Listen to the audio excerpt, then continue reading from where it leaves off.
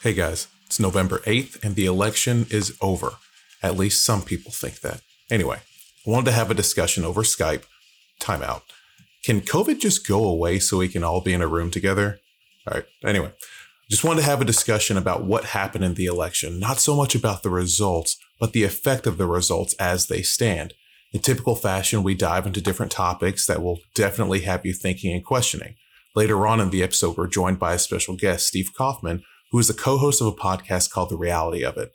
I was fortunate enough to be invited to his podcast before the election to talk about race and society, and I wanted to have him onto ours to talk about the election as someone who did vote for Donald Trump.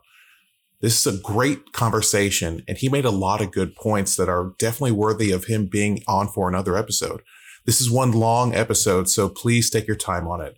As usual, if you have any feedback, questions, or anything like that, reach out.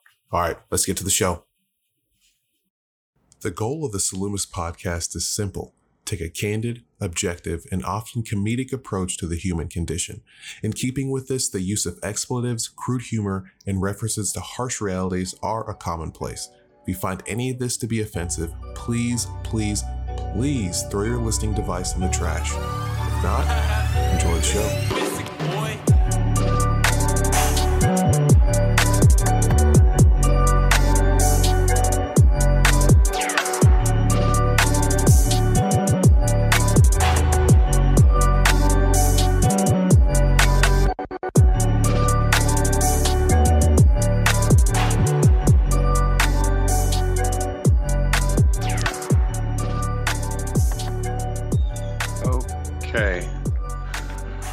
All right. How's everyone doing today? Pretty good. Restive. Yeah, restive.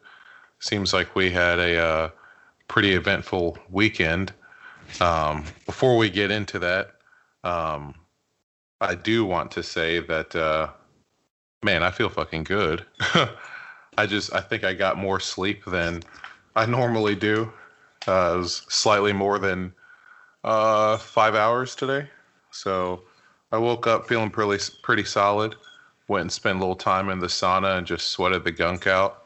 Then spent some time on the spin bike afterwards, and then got some food. Had a nice little omelet. So your boy's feeling good and happy. How about you guys? Man, I'm straight. I'm just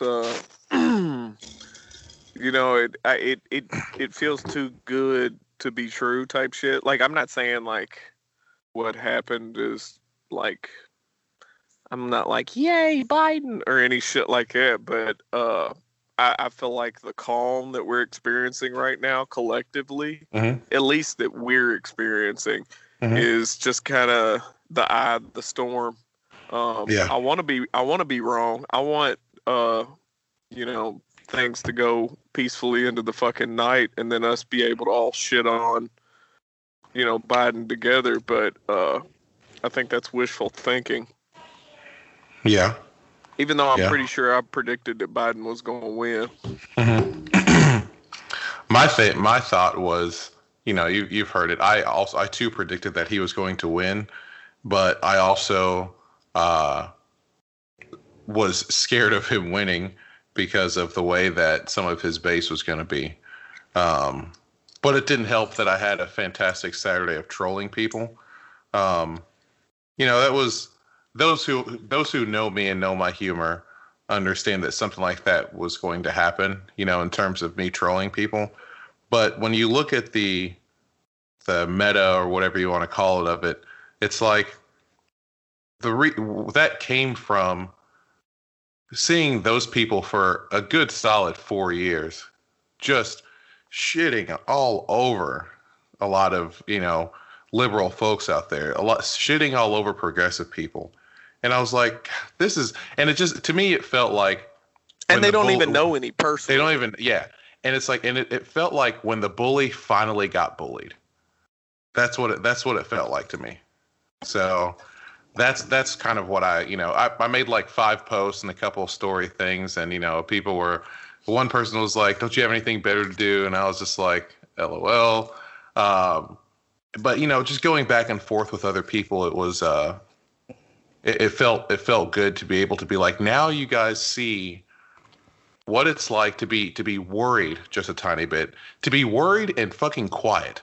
Now you understand what that's like. So from this point, now that you're worried and quiet, now let's try and figure out what can we do next.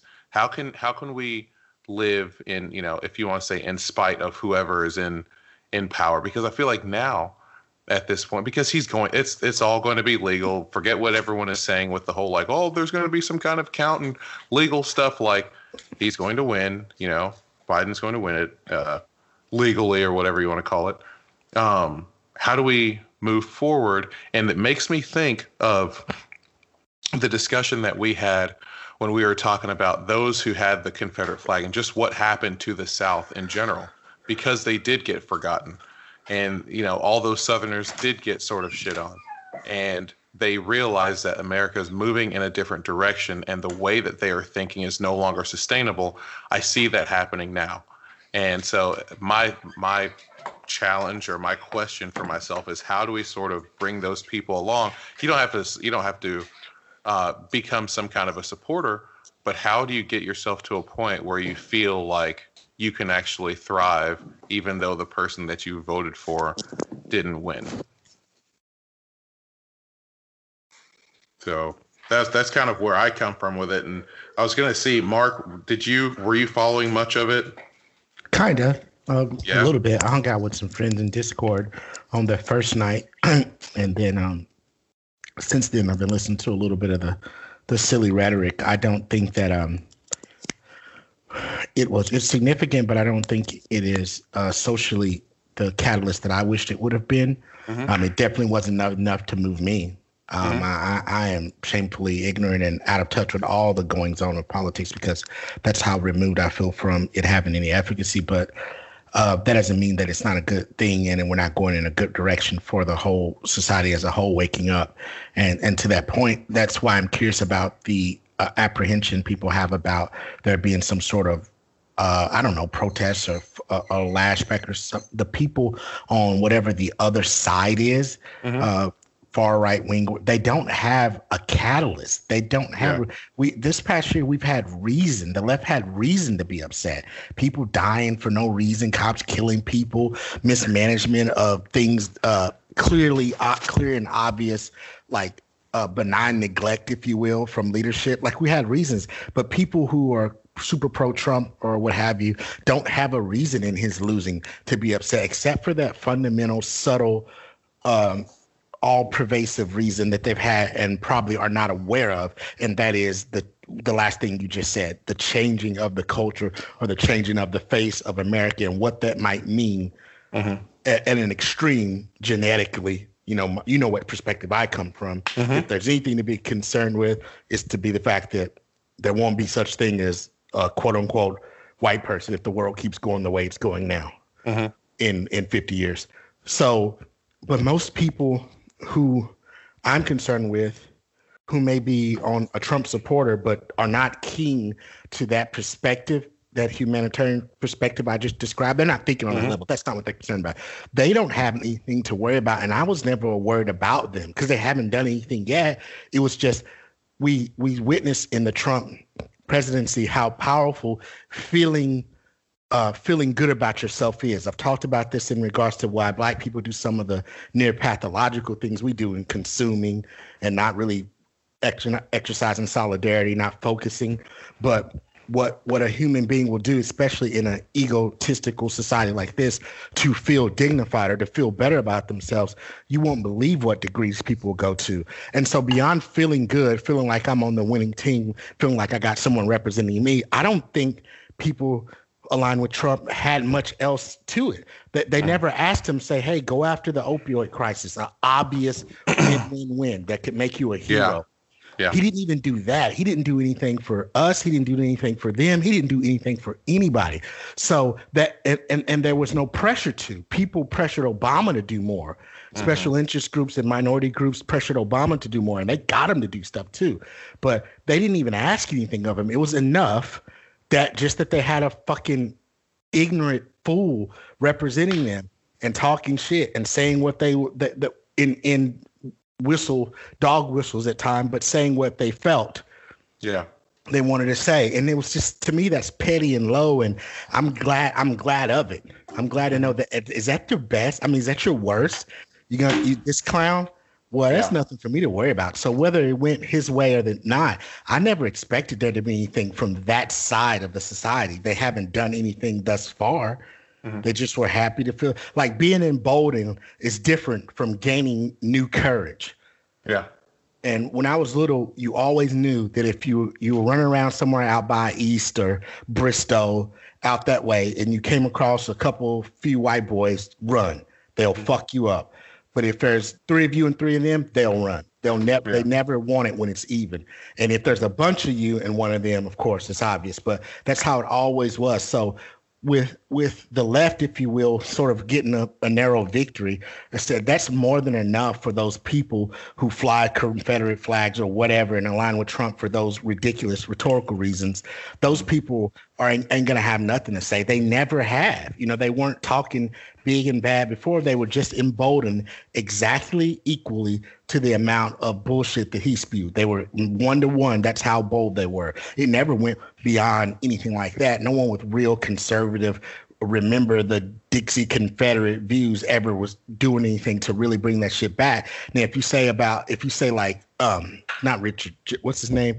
The right wing dude. Anyway, if you Jared Spitzer and all them, if you leverage them as an example, they still are only talking shit. They're not doing anything really. Even the people that are rallying and gathering, like that Proud Boy shit, I never took that seriously. Like, it's not serious. What I would be serious about if I started to see people making serious economic gestures or protests, like saying everyone's got some position they take, but everyone represents and realizes that position through consumption in America. So to me, I'm like, you're still just doing what we're all doing. Yeah, you go to Trader Joe's instead of Walmart, but you're the same. You know what I mean? You go to Cabela's and a country boy will survive. Yeah, right. Once you spend all your paycheck in another grocery store, just like I do, you know what I mean? You're not really doing it. Now, if they were to say, all right, we're getting serious about this, we're buying land, we're getting off the grid as much as possible, I would be like, oh shit. But nobody was doing business. That. Yeah, nobody was doing it. Everyone was just talking the same way we just talk. We weren't ready to get up and do anything and really sacrifice. All right, Chris, where do you stand on that?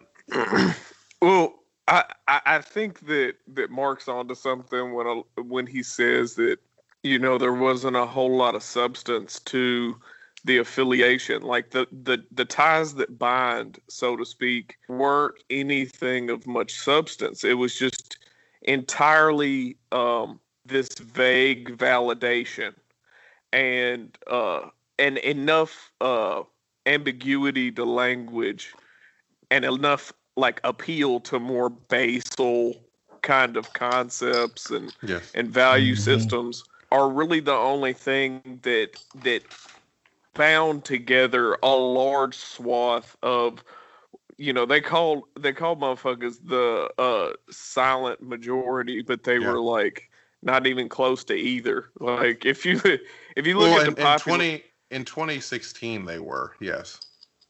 Well, but that was some dark horse shit, and in 2016, the 2016 version of me was laughing alongside them. Yeah, admittedly, that somebody that I disliked that very much represented business as usual, the status quo, and seemed as though that they were a shoe-in because by virtue of their involvement with politics, the demographics, they thought they had sewed up without actually having to do any kind of real work to appeal to them.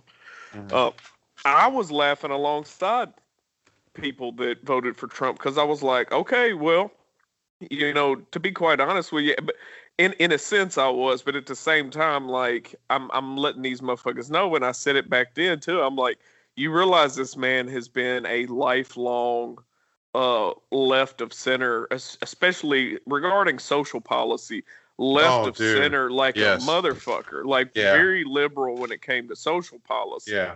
That's the thing that I never understood. It's like, okay, we it's like we picked and chose what things that that sort of make a Republican or whatever you want to call it. Like Trump was, just like you said, very, very left of center. I'm sure he's probably had a couple abortions and stuff like that too, you know. But the fact that the people that he associates with are right, are pretty far right. But also, there's just this level, and we've talked about this many times.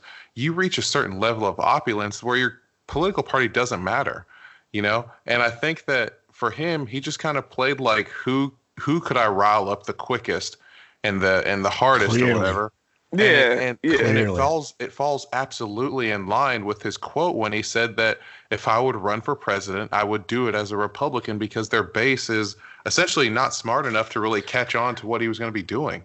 I will say that I think it may have even been Snopes that said that quote that's attributed to him was actually not something that could be verified.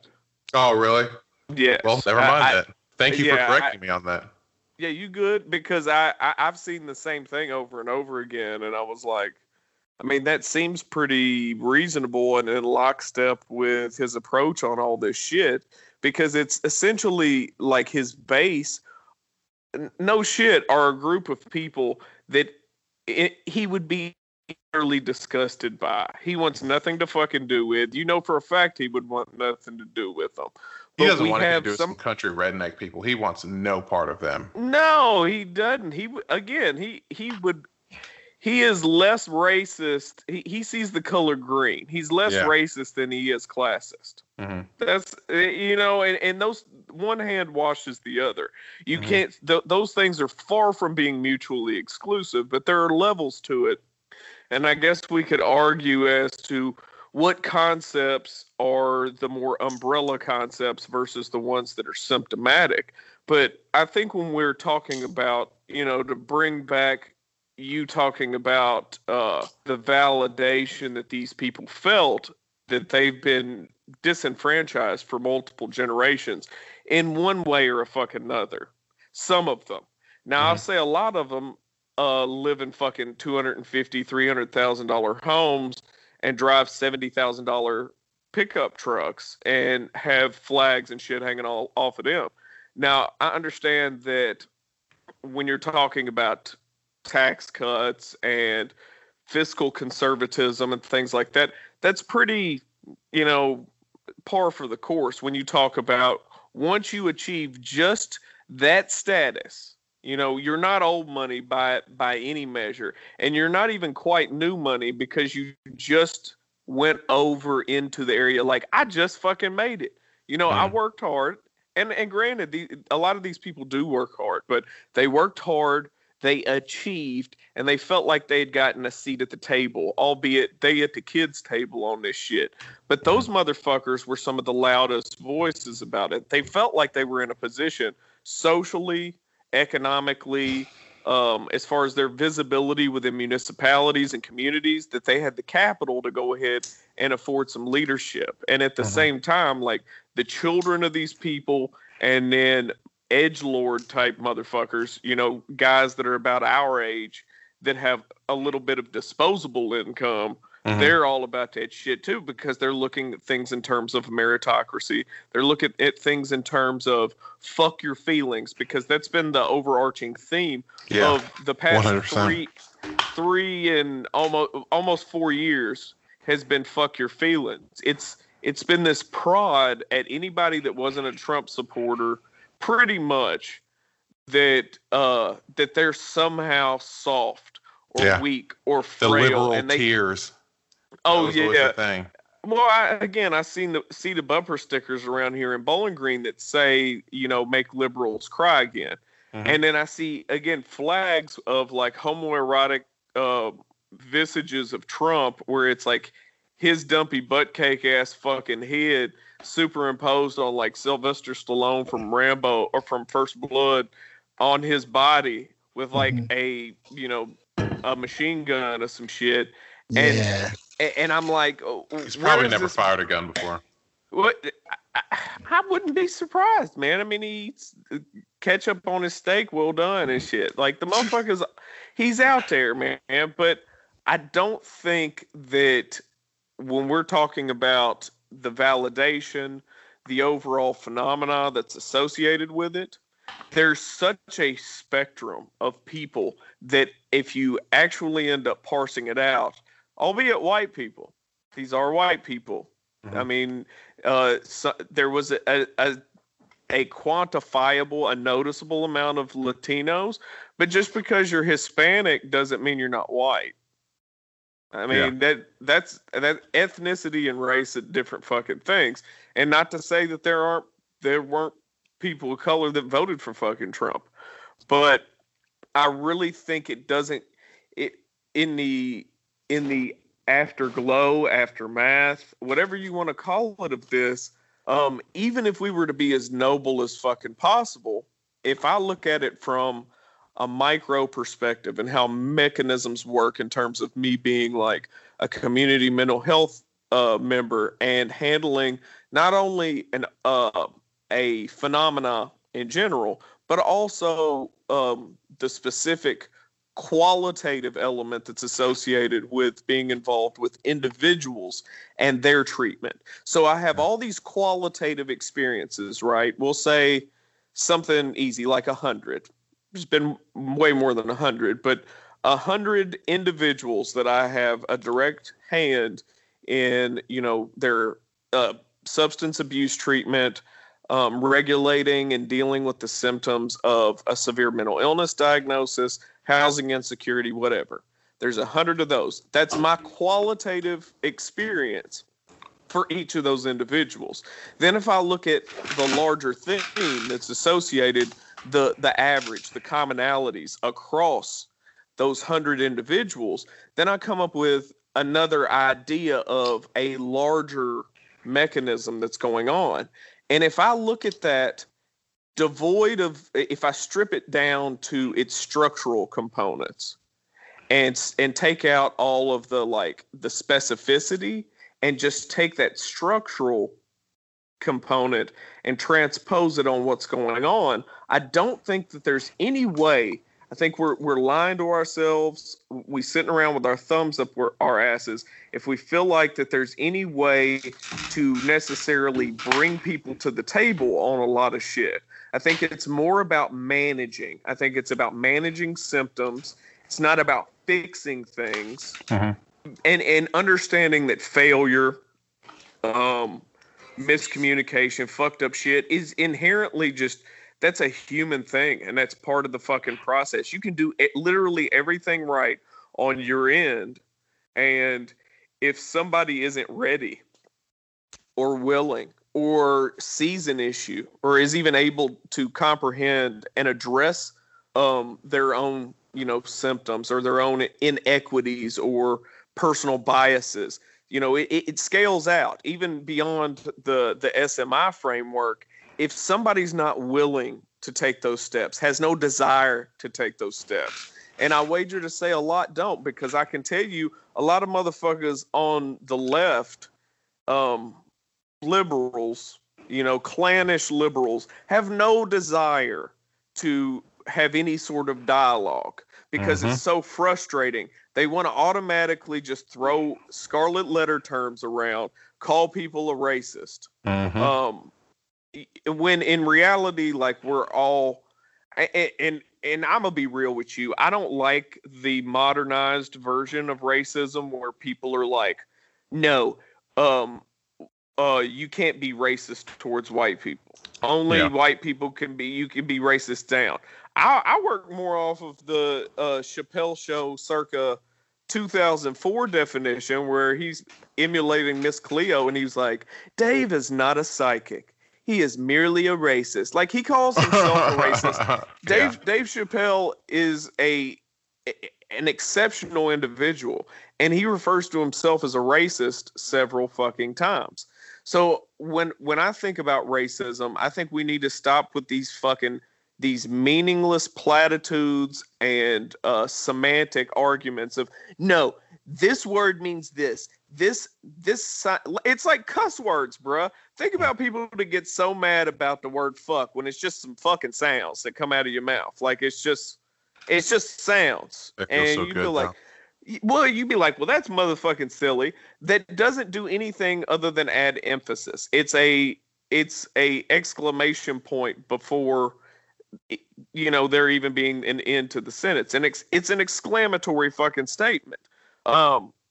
It's the same thing. It's people dogmatically trying to get us to adhere to these frameworks that are bound to language. And I'm not with that shit. All three of us that sit here hold racist views and are contextually racist within certain bounds.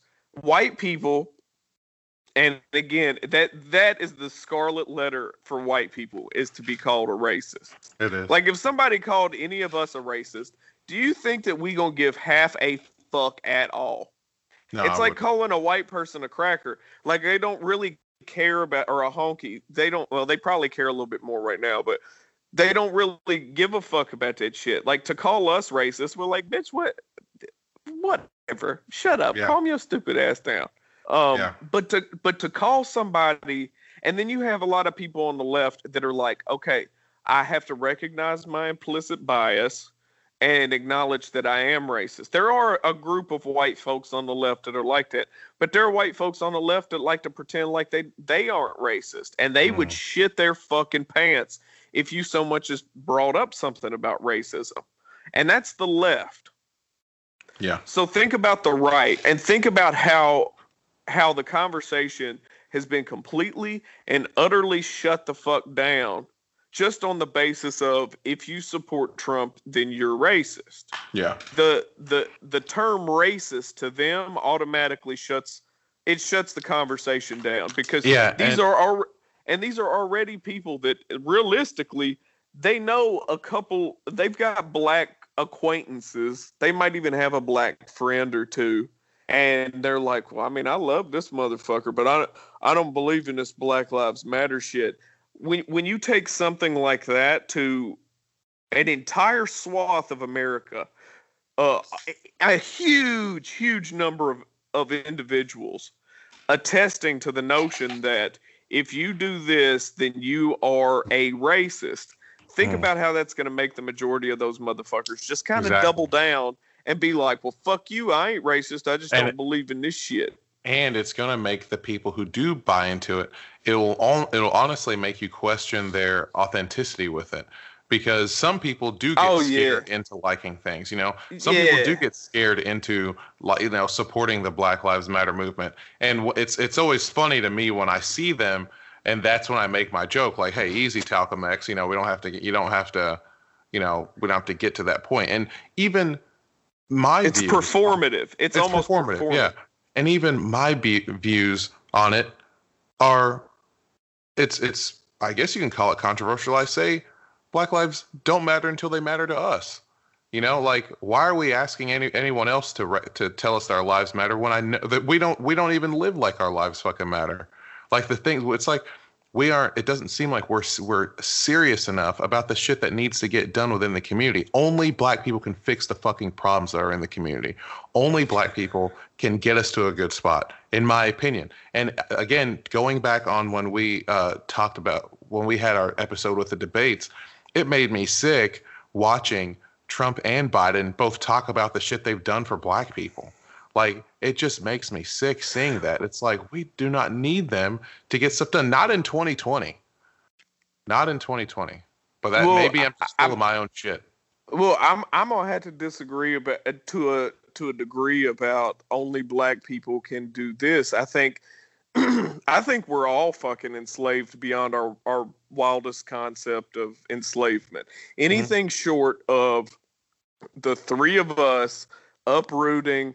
And even then, man, they'll find you if they want to fucking find you. They'll tax you.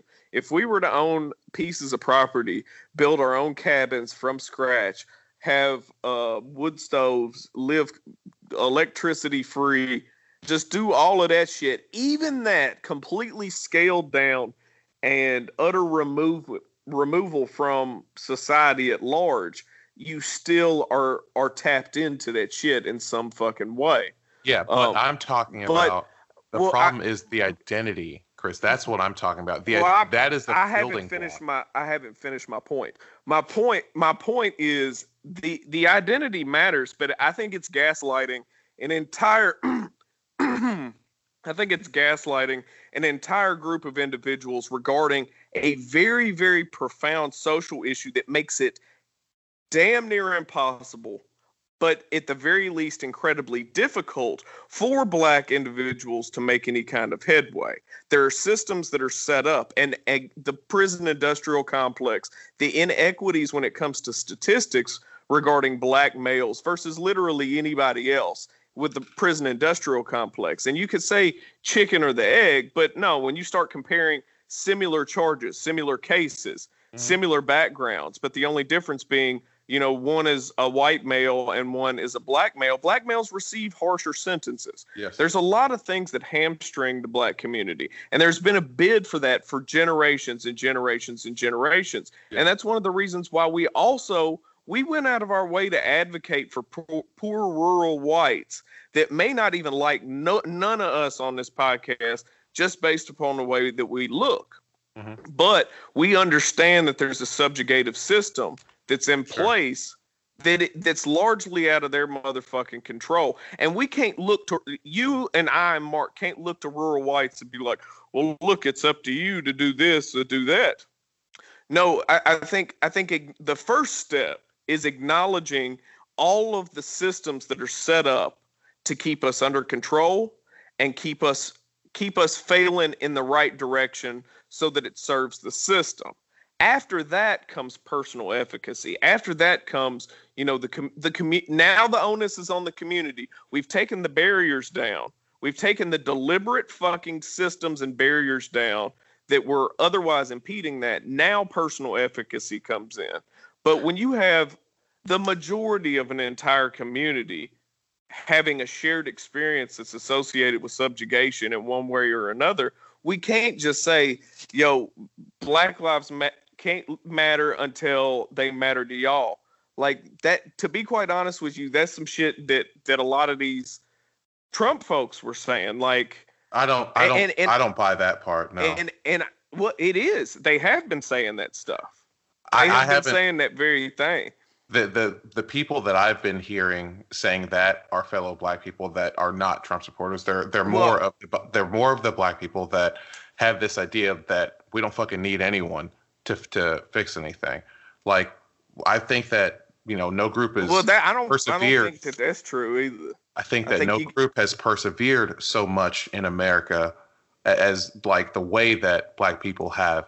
And so why are we still trying to ask them to do something that I believe that we can fix on our own with it? Like, yes, you talk about Black people getting harsher sentences.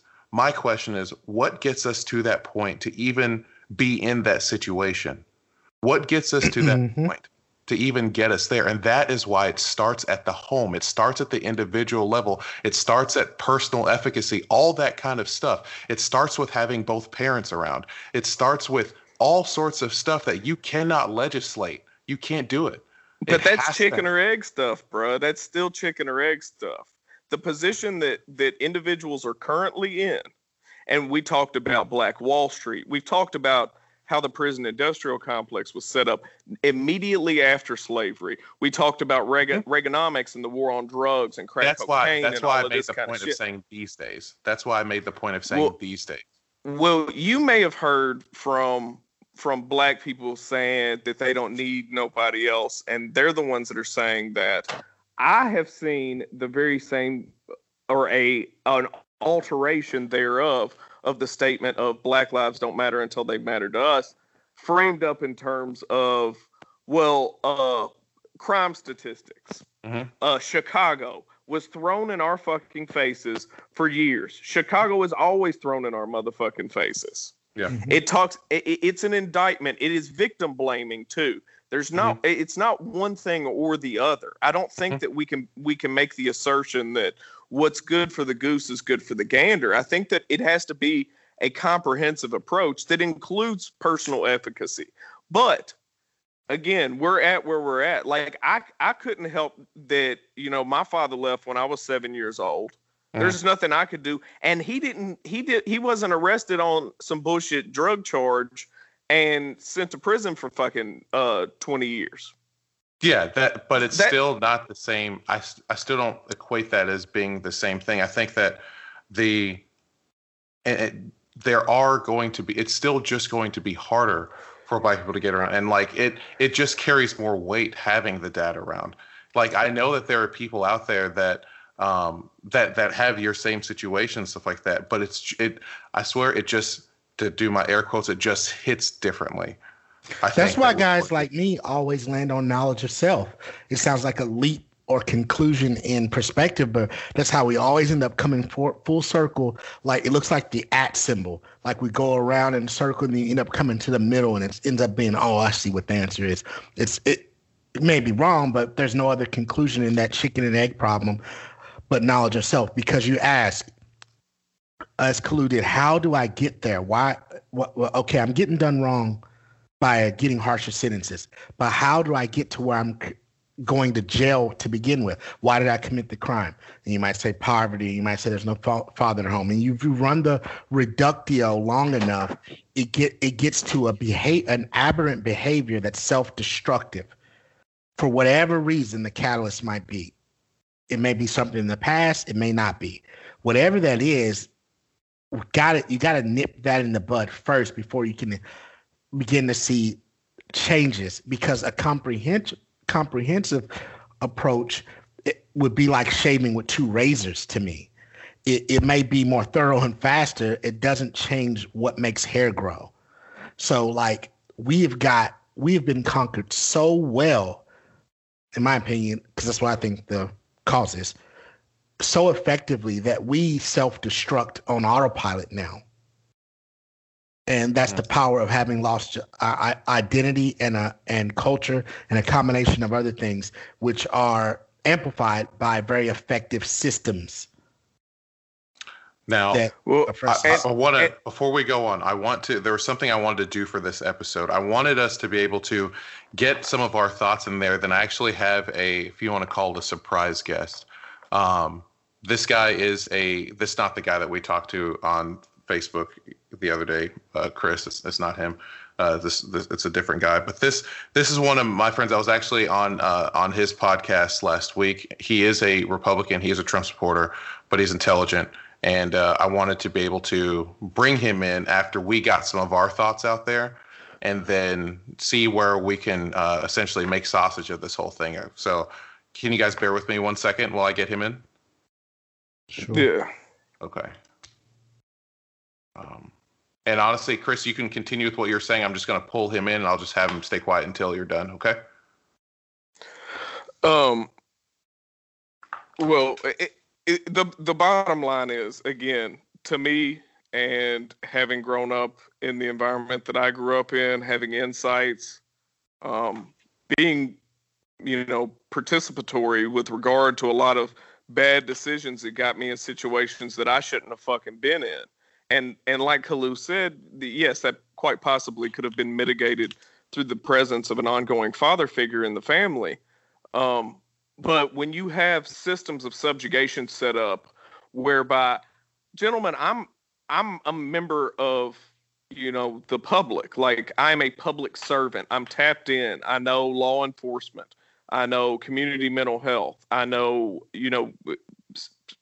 any number of entities, political entities in the community. I have to interact with these individuals. Sure. But I also have very candid discussions with these individuals.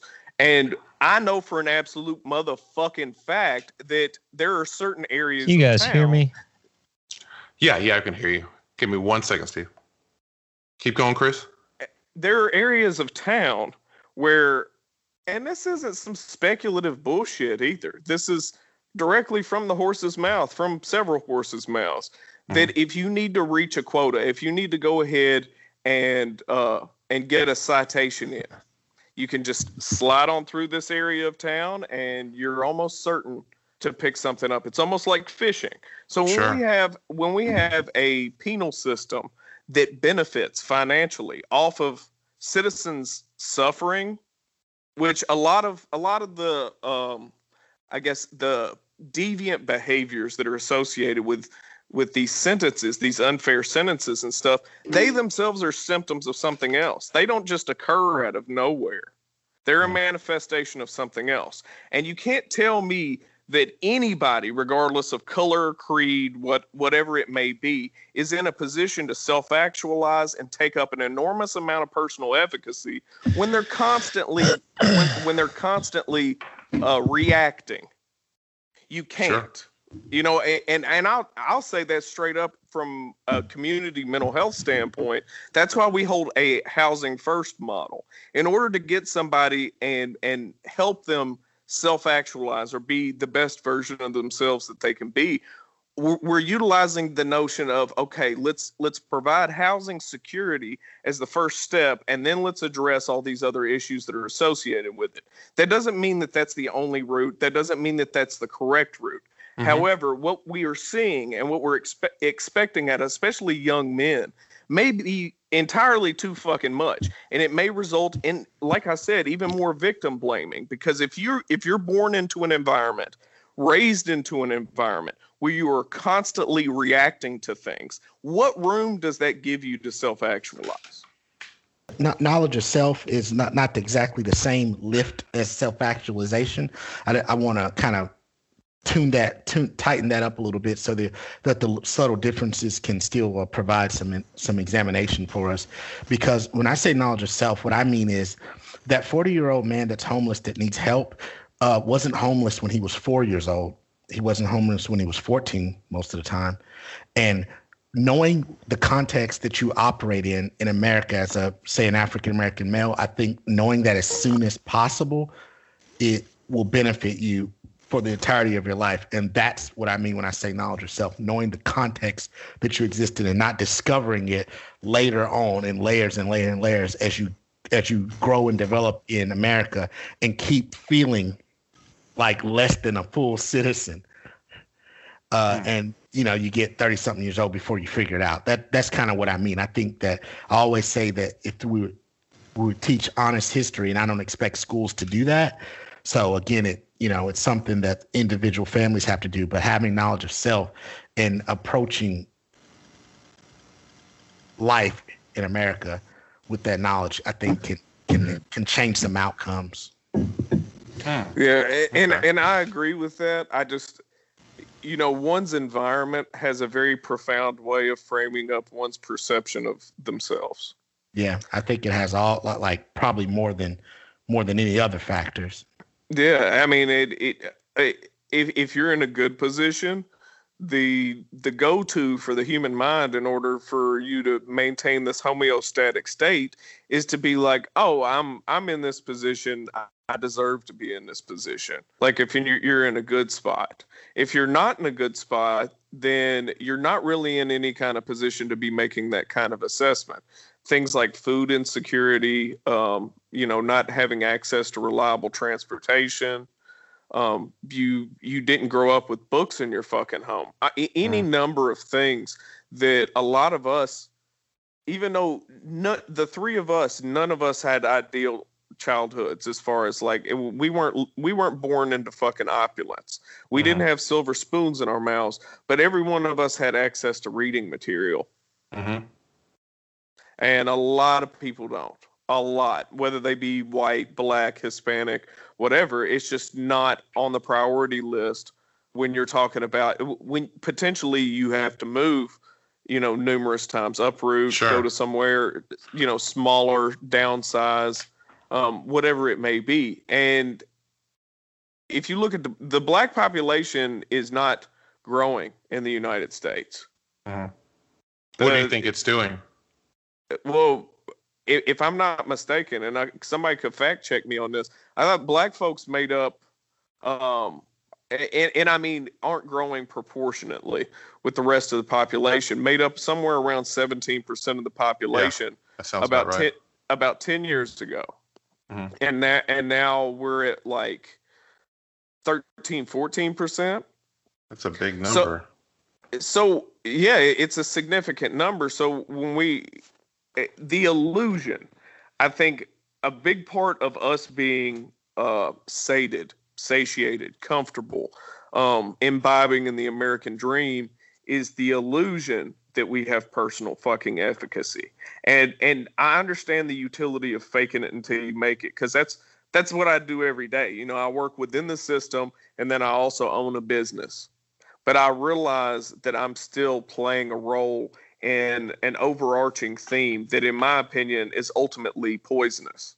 It's not sustainable. And I think sustainability is the name of the game when you're talking about providing for the well-being of the greatest swath of your citizenry, or actually, you know, the near totality of your citizenry. We have the ability to do that, but there's not an incentive to do that. Like we talked about with planned obsolescence. Sure. There's absolutely no financial industries would crash. I mean, ideally, I wouldn't be necessary. Mhm. You know, So- being a member of community mental health in the capacity that I'm in an ideal society, me going out here and doing hood rat shit for the sake of keeping people, you know, in stable housing and out of jail and things like that wouldn't be a necessary thing, because we wouldn't have let it get to that point. We're perpetually in a situation, and again, this is my subjective experience from being on the inside and working in the system in varying capacities for the past 10 years, but we're constantly waiting until the bottom falls out of some shit, and then all of the fucking scavengers, myself included, come in using our expertise, and we take a piece of the pie to remedy this what amounts to a manufactured social issue that is then commodified, and then it's turned into something that we can turn a profit on. So in all of something like this, and this is to shift our focus back to things going with the election. And I'm glad I knew that the three of us would understand that it's much deeper than just the election. Where do we get people to understand that, or you know what? I'll keep it connected with the election. What can a president or elected official do to fix what's going on here? Well, I don't think they can do anything in that role or that capacity. But as a human, I think they could tell the truth. That could be impactful. If they are aware, they could tell the truth. They can tell the truth. Just tell the truth about how the government works while they're there. Just tell the truth about everything, things that people don't understand. Tell people, if you don't like me, here's how you can get rid of me. Here's what really matters. Here's what happens when you vote, and here's what my job is. Here's the mandate that I receive when I become president, and here's what I really have to do. Here's the parts that's pageantry and really don't matter, and here's what it means to live in a republic that has an exercise of democracy to satiate its citizenry, but it's actually a republic. Here's what you can actually do in a republic to change your life. I don't know why they would ever say that, but that's something they could do. Man, can you imagine if our politicians gave the code, if they gave the blueprint? Do you think that we would overthrow them or something like that, or what? I don't know. Do you think people would just quit voting altogether? Well, I think we've already got the code, bro. Like I think it's not terribly complicated. They make it more it's like the terms of agreement. When you get something, and it's a goddamn app, right? And you look at the terms of agreement that are associated with it before you can use the fucking app. That thing is deliberately convoluted. Obviously, it's also meant to wrap up things in an airtight manner regarding liability and any number of things, but it's also deliberately fucking convoluted. And the system is designed that way so that it can't be easily digested. I think it's right in front of us what they're fucking doing, and I think it's much more simple than they're painting it. But they go through all these what would be otherwise arbitrary but serves a very pivotal purpose, all these extra fucking steps to throw people the fuck off over the fact that Nancy Pelosi is not terribly fucking different than any number of right-wing motherfuckers. I mean, she's just not. She's got more in common with the other senators that are on the right than she does with any of us. So I think if we had a politician, again, we've had people with, and I had this discussion a couple times recently, where we were talking about the fact that you had a lot of deaths, a lot of high-profile deaths there for a minute, right? Mm-hmm. That was when the real power grab, like when America obviously had a fighting chance because it was dangerous. It was scary to the status quo. It was real. We had the status quo shook during the civil rights movement and thereafter. You had the high-profile deaths of civil rights activists, several fucking notable, I mean, very well-known civil rights activists, the goddamn Kennedys. I was going to say you had a president. Yeah, well, and then you had relatively innocuous presidencies too, and I can't help but feel like that's like lubricant. Like that was like before they slipped a tip in on us, they're going to hit us with this innocuous presidency, so we don't already have our dukes up about this shit, right? Because on the heels of all those fucking deaths and the civil rights movement and everything, everybody was very diligent and they were sharp. Motherfuckers was keen to what the fuck was going on. Then you had some relatively innocuous presidencies, following. Like even Carter played his fucking role. And people want to be like, Carter didn't do shit when he was in office. To be quite honest with you, he did exactly what he was supposed to do. He was a pacification. He was there to get us to, again, be less sharp and let our guards down. And then when Reagan hit the ground running, he was an effective delivery mechanism because he was more of a ringmaster than he goddamn was anything. I mean, he's a fucking celebrity. Different than Trump, but still utilizing celebrity and charisma and this like, Mr. America kind of aura to get things accomplished in the hearts and minds of Americans. But in reality, the Reagan administration had the most fucking teeth, and it got the ball rolling on all the bullshit that we're dealing with now that was then upheld and slightly tweaked to further throw us off the track and keep us from being unified and being like, wait, this is shit. Like, this is all bullshit. They figured out the tango.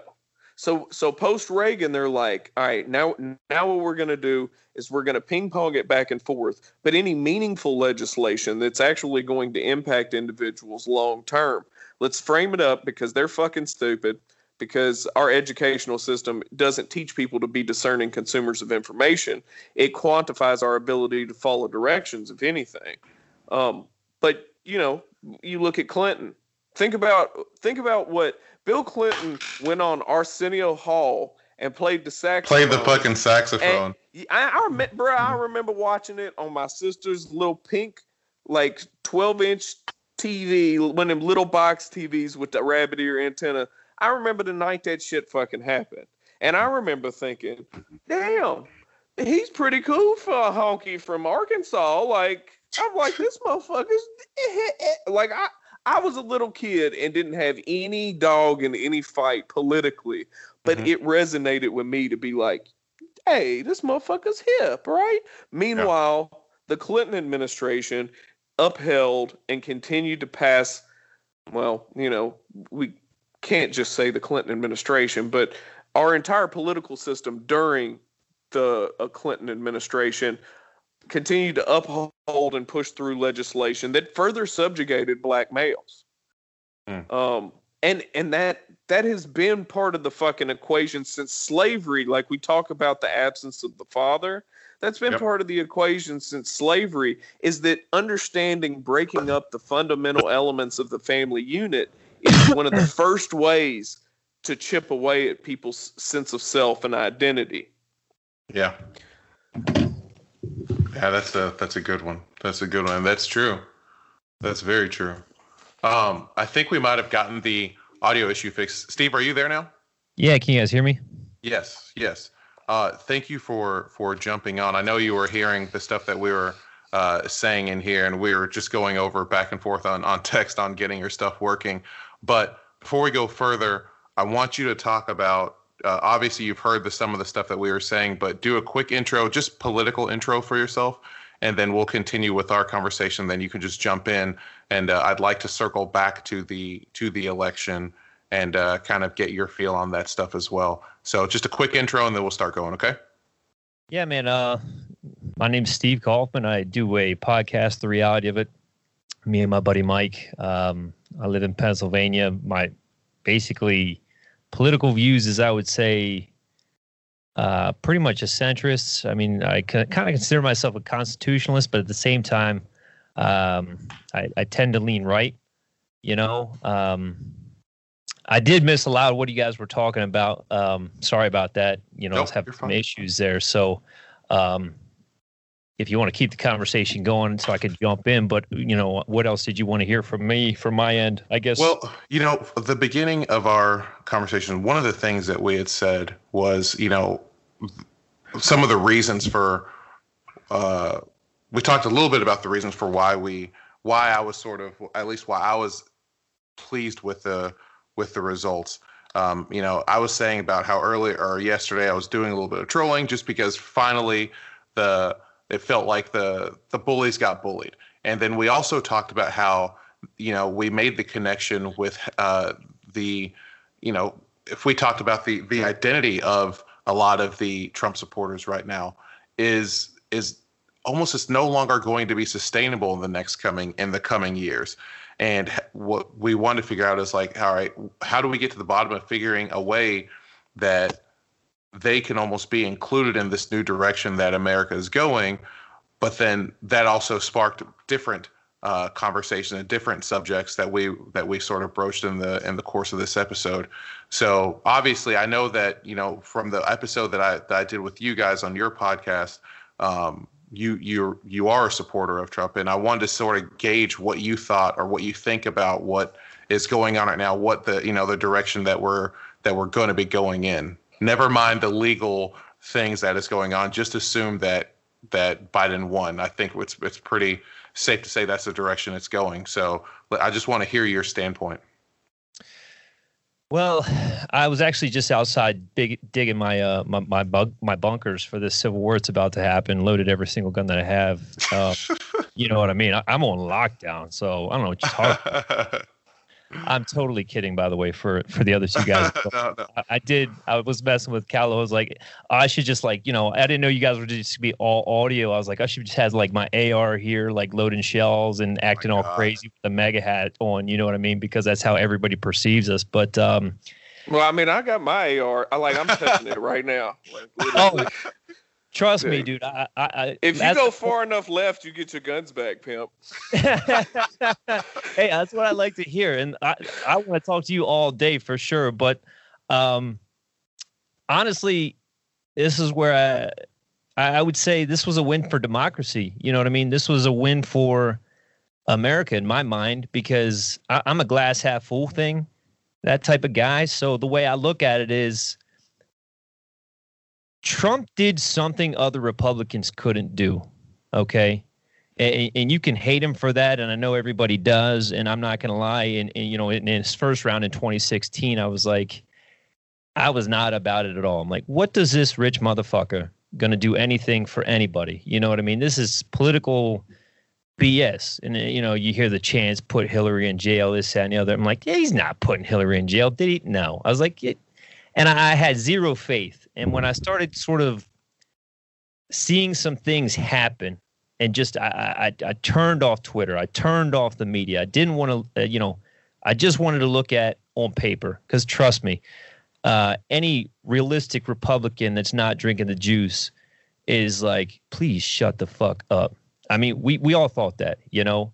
But I've seen other Republicans sort of shift where they have sort of gained some backbones, where I'm like, Ted Cruz. I always thought Ted Cruz was a bitch. You know what I mean? When I saw him on debate stage and this, that, and the other, he's grown a beard. It sort of helped him a little bit, but I was never a fan. And now I'm seeing sort of push back a little bit. And not to offend you, Chris, but I've seen a lot of people, Democrats say, hey, we've got to get back to the center. And I think they've seen, old school and, as you guys say, Appalachian Americans get away from this sort of rhetoric that we've seen, this cancel culture, this, I don't know how else to say it, but I'll be blunt, pussified America. You know what I mean? Well, that don't offend me. That ain't. I shit on them people a whole lot. I'm against pussy leftist bullshit completely. But not to say that, socialist makes you a pussy, not by any stretch of the means. I'm talking about this cancel culture, fucking, let's let our kid decide at 3 or 7 or 5 whether they want to be a boy or a girl. Like, when I don't know how you guys were raised, man, but, I got a lot of ass whoopings growing up. It wasn't, I wasn't allowed to decide what I wanted to eat for dinner. And if it was like, hey, you're going to eat what we made or you ain't going to eat. It wasn't like, well, I made 2 meals. I made this for you and this for you. And mom's doing all these crazy things, so it was, I guess, a little bit of tough love, if you will. And I just see the way things have shifted and we've gotten away from some, what I think is core values of family, things like that. And a lot of pandering going on, a lot of pandering, it's like, we don't want to offend. And I'm seeing all these fluffy things come out that I'm like, it's not in reality. You know what I mean? And at the same time, I think Republicans should learn a lesson from this. This bootstrap bullshit conversation you guys keep wanting to have, it's not working as well. You know what I mean? You'll never win a popular vote again if you don't look and address some of these real issues. And here's what I always say, guys. Trump was a Republican he was a wolf in sheep's clothing. You know what I mean? That dude wanted to run as Democrat and y'all said no. And he's like, all right, so I just got to say, I don't want to kill babies and I love Jesus. All right, bet I'm in. You know what I mean? Like it is hilarious because that's why I was so skeptical, because I'm like, y'all falling hard for this dude who just said a couple words that didn't mean shit. And I was like, no. But part of my feeling as a person is like, judge the person off of what they do, not what they say. You know what I mean? Because I'm not gonna lie, I was hardcore Obama, and I heard a lot of rhetoric. I've seen some results, I can't lie, but I also didn't see everything I had expected.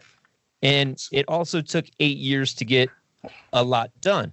If you look at the unemployment and what happened, he never even got the unemployment back to where it was when Bush, at Bush's best day or best year. You know what I'm saying? So, like, to act like you divided and conquered, like, you just brought us back to par. You know what I mean? We're not putting birdies yet. You know what I'm saying? And he had a lot to overcome. I will not take that away from him. And yeah, especially a House and Senate control over during the, was it from from 14 to 16? There was a 2-year window. First, I believe he had House and Senate in his first term, and then it was split, and then he lost both House and Senate the second term. So I thought it was going to be damn near impossible for him to get shit done. And then he did become the king of executive orders. But then again, when you do compare him to Trump, I think Trump is at right now is thinking, and just he might be close to 200 in 4 years, close to 200 executive orders in 4 years. And I think Obama was almost at 300 in 8 years. So it's one of those things where I thought that, they both kind of had to use that thing to get anything done. And it does leave people in a position where you're wanting to ask, just like you were saying, like, what have you really done? But what I want to know from you is what do you think that Trump has done that has, and I'm being objective here. Obviously, there people have benefited all over for different reasons. But I want to know from you, what do you think that he has done that has benefited you? And then my follow-up question to that is, what do you think the cost of that was? So I will answer that question, but I'd want to keep going forward. Oh yeah, sure. I want your guys' opinion on Trump before I give. This is where I feel weird because I jumped in a middle of a conversation and I missed the beginning, so I don't want to make you guys digress and ruin the show here. But I want to hear from you guys before I just jump into the middle of the fire being like, oh, I love Trump, because I don't love Trump. Let's just clear that up. But like, what I'll ask you guys is, what are 3 good things? And this is what I ask, and I mentioned this to you when you were on my podcast. What are 3 good things you've seen Trump do? And I know I'm asking a question by, answering a question by asking a question, but sure. Who wants that one first? I mean, well, I mean, to be quite honest with you, if you were to ask me that about Obama, I would be as befuddled, because the good is subjective and things don't occur in a vacuum when it comes to this. And one thing that I will say is that I'm totally down with judging people based upon what they do rather than what they say. But the problem is when rhetoric has real life implications, when there are quantifiable social issues that end up popping up that are associated directly with, correlated with one's rhetoric. And when Trump got elected, it's funny because it's like we're the two sides of the same coin, because when Trump got elected, me being a contextual socialist, contextual socialism means socialism's like antibiotics. It's not something you take every day like a Centrum fucking vitamin or something. You apply it whenever there's a social issue that needs to be addressed, and then you ease off of it and no longer take it whenever it's not needed. It becomes less effective. It becomes actually toxic to your system. Wipes out your fucking system if it keeps going. And like you were saying, the to put it more tersely, the pussification of the United States. So if we're just perpetually, just imbibing in nothing but socialism, that's obviously a toxic thing. The same occurs with capitalism. So we really have a blended system here, and we always have to have a blended system. We ourselves as individuals are not the same entity from the beginning of this conversation to the end of this conversation. We are dynamic entities. So we have to apply the same rules a million-fold, 350 million-fold when you're talking about a social system.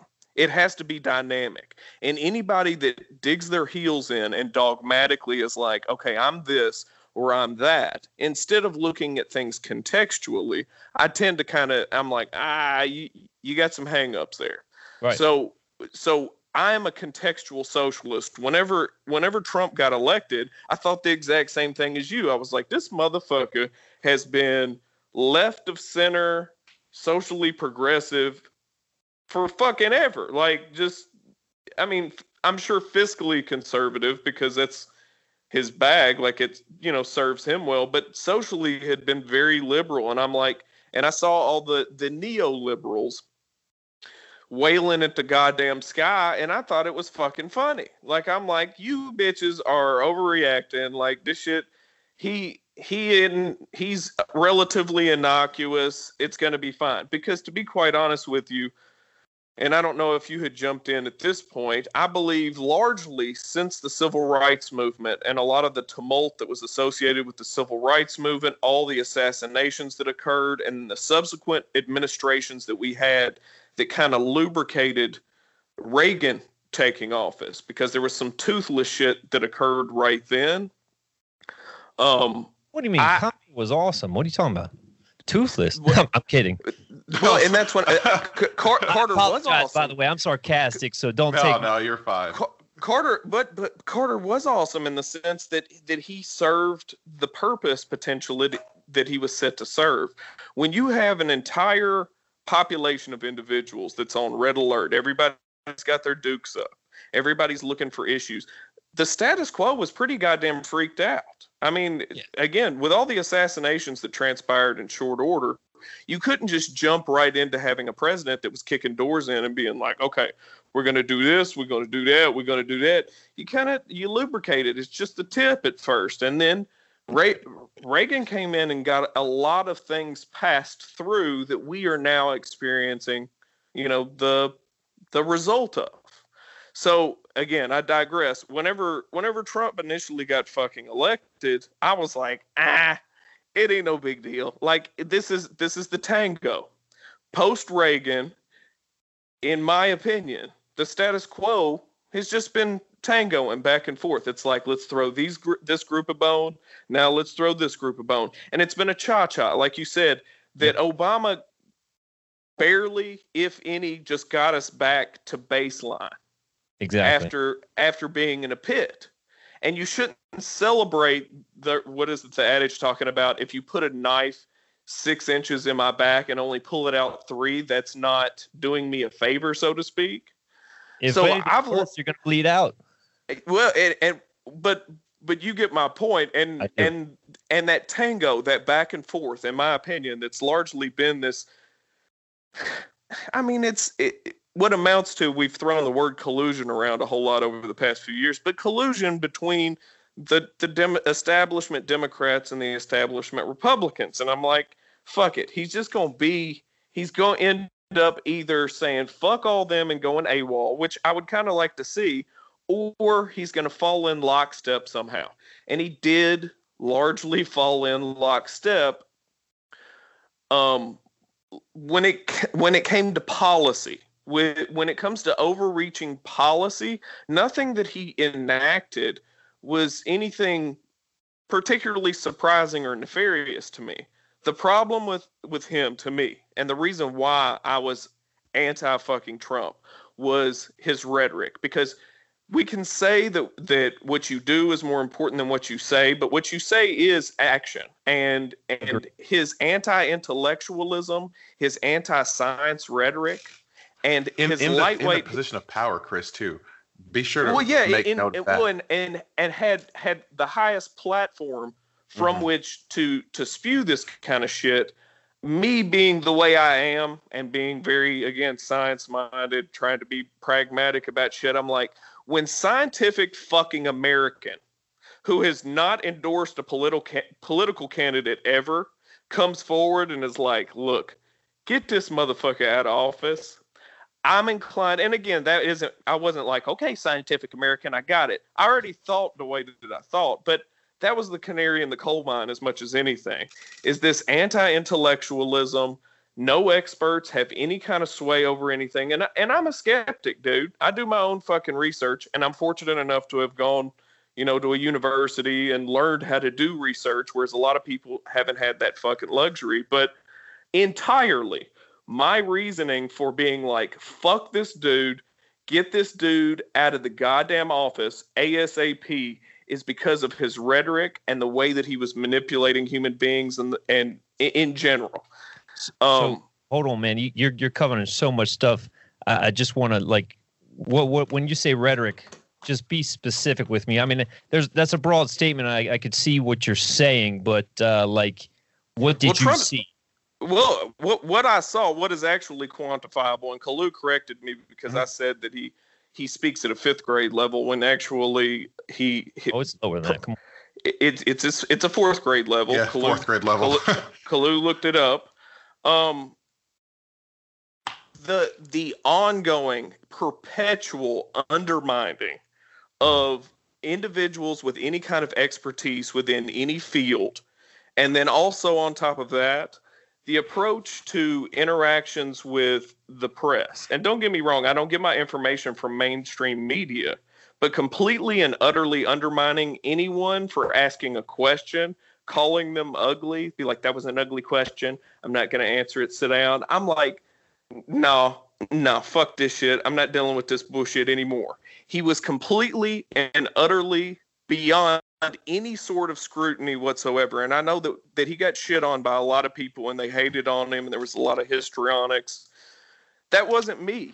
That wasn't me that was like, the end of the world is fucking coming. They're about to do this and that.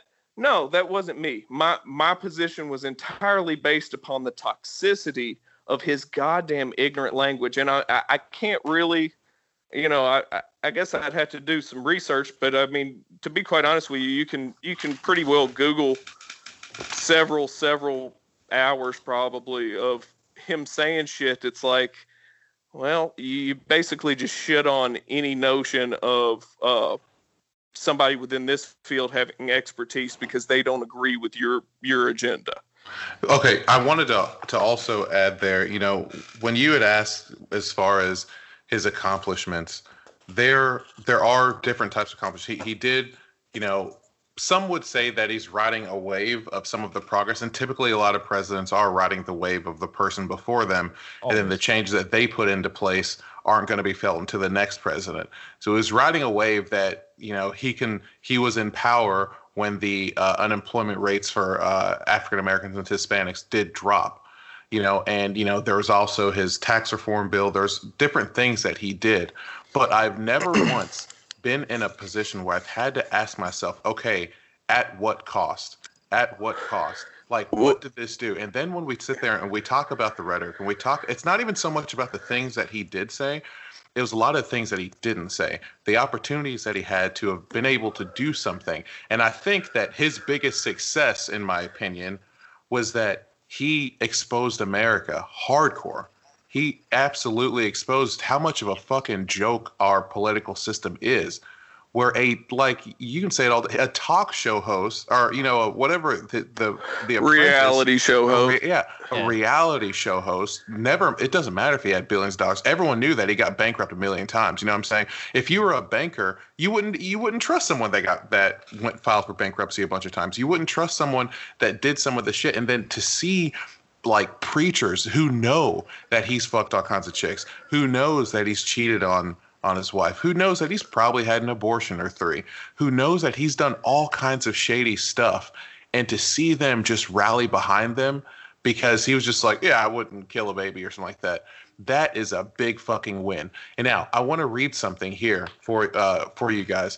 Like, and the biggest win here is the fact that he was able, and this may be every president, I don't know, but it really falls on how he was able to get the party in a fearful lockstep, if you will. So they said that, this one's going to take a little bit. So it says, we'll start with fiscal responsibility. As recently as 10 years ago, the Republicans battered Barack Obama because of his budget deficits that were a result of George W. Bush-caused recession. For decades, Republicans fought for balanced budgets. Is that still true? No. We currently have the largest deficits in the history of the country. And remember, even before COVID, Trump's budget proposal for this year included a $1 trillion deficit. Do you hear Republicans complaining? No. How about free trade? A long cornerstone of the Republican philosophy. Trump has torn up trade agreements and imposed tariffs on products from our allies, not just China. Have you heard any Republican complaints about that? No. Historically, Republicans have also been wary of the Russians. Is that still true? Apparently not anymore. Not a peep from the Republicans about the coziness of Trump and Vladimir Putin. Where are they on this one? Nowhere to be seen. And then this goes with, actually, they have the exact number. So remember how Republicans have railed against executive orders by Democratic presidents. Turns out that Trump has issued, and the exact number, I was guessing when I said like 200, the exact number is 181 of them in 3 years, or an average of 60 per year, while Obama had 276 in 8 years for an average of 35 per year. They say that it's turning into Trump's favorite tool, and it's a great way for him to get around Congress and anyone else. Do you hear anything from Republicans? Says no, just silence. Like, I thought that I always would joke that the Democratic Party was a party of just appealing to everyone's feelings, and the Republican Party seemed to be more about just get this action done, just get something done. This is what at least on paper it seemed like they were more about. Not to say that I would still support a lot of this stuff, but there have been times where I have supported Republican people for certain things. But the fact that you can literally see these people fucking scared because he had done such a fantastic job with with his constituents. So he can literally turn another politician to senators. He can turn a senator's base against him instantly.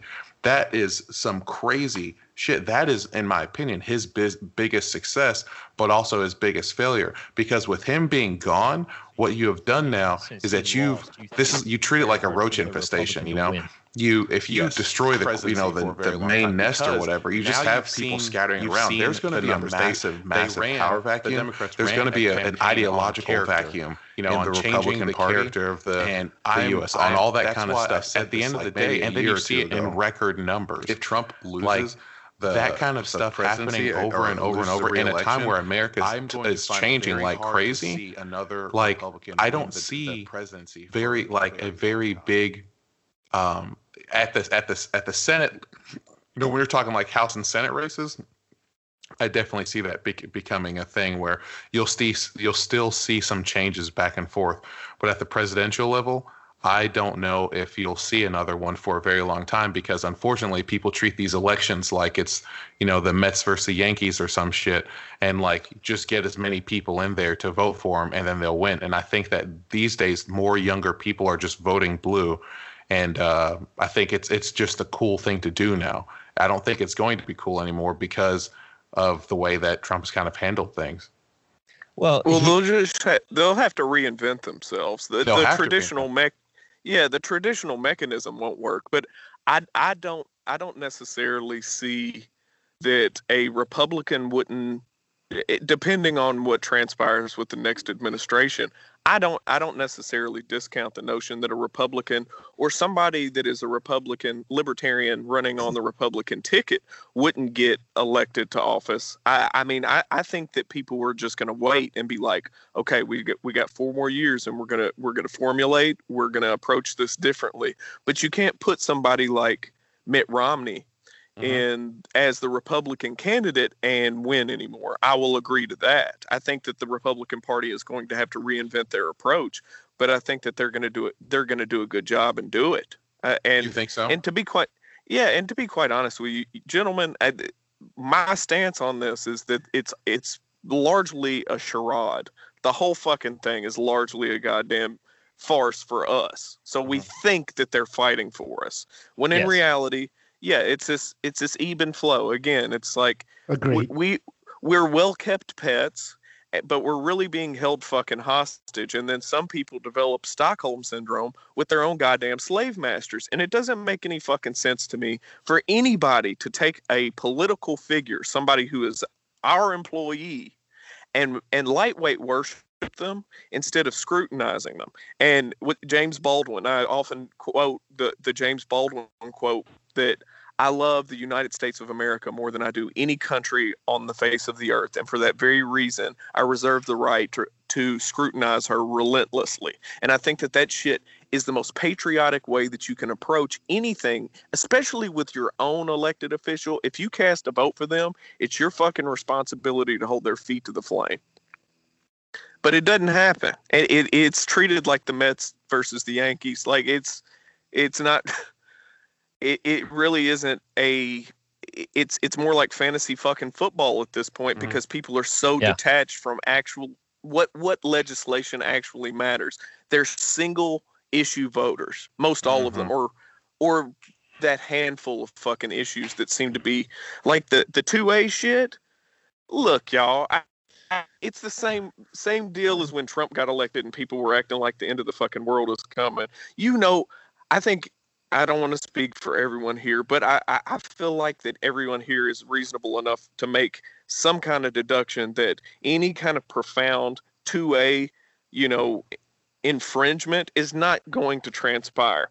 That was just some dog and pony bullshit that the Democrats threw out to gain some neo-lib votes, because people hated Biden. Pretty much, I don't know a single motherfucker that voted for Biden that liked Biden. It wasn't about Biden. No, it was just get Trump out.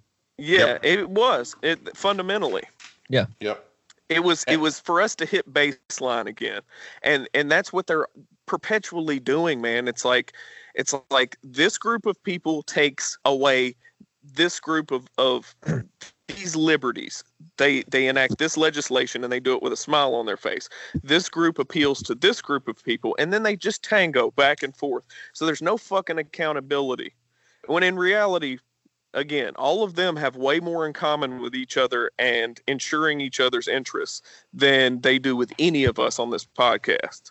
Oh, yeah. So with what we're saying here, with there being a constant change back and forth, do you think that's why other countries don't handle elections and stuff in the same way we do, and that people are in power for much longer, is so that there's actually time to be able to enact changes, or to have something that I think 4 years isn't enough time, in my opinion, to to get stuff done. It just isn't. We see the speed at which the government works. It's slow as hell. We see how much time it takes to get certain things done. He talked about having this wall get done. He brought up repairing the water in Flint. Also, he brought up repairing the roads and infrastructure and all that kind of stuff. Do we have a new wall? No. Is Flint still shitty? Well, yeah. So it's like I will say. Do it.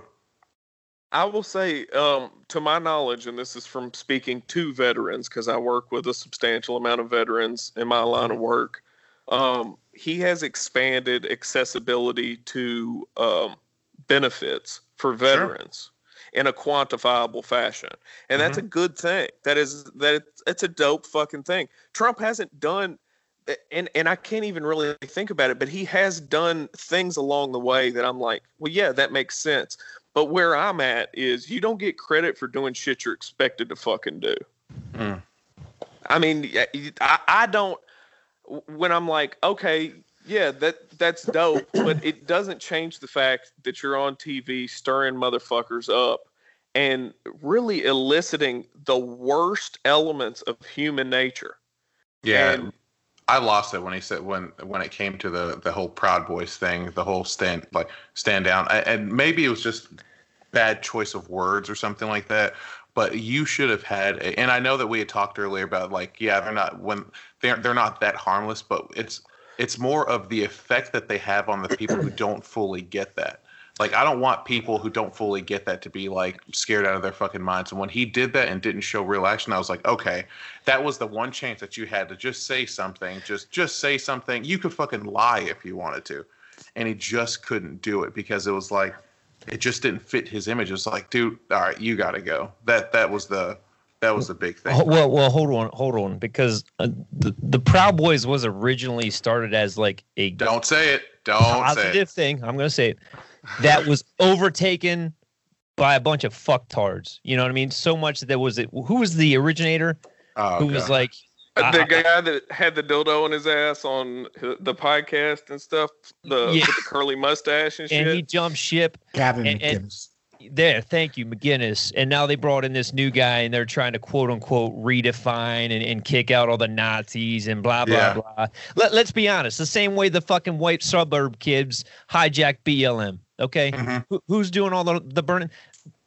Suburb kids with pink fucking hair and all this shit, and they claim social justice. You know what I mean? Like, good things get hijacked for a bad cause. So you guys can hate me for saying that.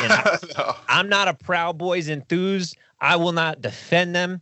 I think that's where Trump was like, the kind of like the same way we saw in the same fucking debate. Hey, say no to Antifa, and he's like, don't burn buildings down on the Biden side. You know what I mean? We all heard that, right? He didn't want to lose a crowd here, and he didn't want to lose a crowd here. But at the same time, there's highlight reel after highlight reel after highlight reel of them asking Trump this same fucking question. And he's, fuck Nazis. Fuck KK. What do you want me to say? What do you want me to say now? What do you want me to say now? What do you want me to say now? Literally in the last, what was his last town hall thing? They're like, first question.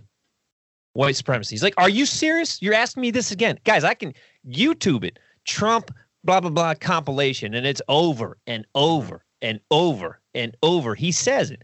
And the one time where he fucked up, because he's a terrible orator. He sucks at speaking. I mean, you clearly have a guy who is used to selling gold curtain rod hotel shit. It's fantastic, fantastically great. Everything's fantastically, beautifully great. And you hear what he says, and you're like, oh my God, if this dude says fantastic and beautiful and amazing one more time, I'm going to reach through the screen and beat the piss out of him, because he sucks at it. He sucks at it. And like, I worked in the corporate world for a while, and those guys, I call them fart sniffers. Because I don't know if you guys follow South Park. I'm still immature. I haven't watched in a long time, but I did for a while. You know, the dudes where they fart in the glass and they smell. Like the bouquet. Two of us are 15 years old. Kalu tries to be an adult, but my God. Me and Chris are children playing in the woods. So you're in good company. Children, dog. We on the same page then, right? And that is Trump. Now, I don't want to derail this, but I want to ask you guys each individual questions because I want to get back to the rhetoric piece and why I think we had the outcome we had. So, like, what are you guys? What's your degrees in? What do you do? And I don't mean to. I know your audience knows that, but I'm going a place with this. I promise. Well, undergrad in applied sociology and data analysis, double major with abnormal psychology, and then graduate school for sociology and advanced data analysis. All right. I was a social crim major, but I'm in tech. So I've always been in tech. So that's my thing. So there's 2 sociology. Mm-hmm. Yeah, a couple IT degrees, programming, networking, tech. And then I work in community mental health now, but yeah. Gotcha. Okay. So I was a kinesiology major. I dropped out my senior year of college. I kind of regret it. I kind of don't because I make a fuck ton more money doing what I do now versus if I would have graduated.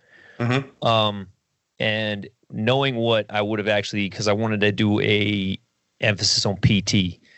And as you guys, I know some of you lift. The reason I never got into I really want to work for a sports team, but the reason I didn't want to do training is because everybody just thinks it's easy, this, that, and the other, but they don't really want to put in the work. You know what I mean? And it just anyway, I'm going on a tangent with that, but we'll talk about that another time. No, I get it. I understand. Yeah. I had this time where I was checking out in Walmart. I just left the gym. I was all, pumped, this, that, and the other. I'm checking out with steaks.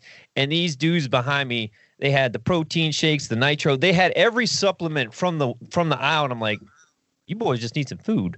But anyway, I don't want to go down that rabbit hole. My point is, I got a buddy who has a master's degree, and again, I'm a college dropout, and he actually works in with veterans. He's the Virginia State something regional, blah blah blah, fancy title. You know how millennials, we all give ourselves these titles that mean nothing, and he always thinks that I don't know what the fuck I'm talking about because I'm a college dropout. Mm-hmm. And I always love to just bend him over my knee and whoop his ass. And then he comes back to reality and meets me in the middle. You know what I mean?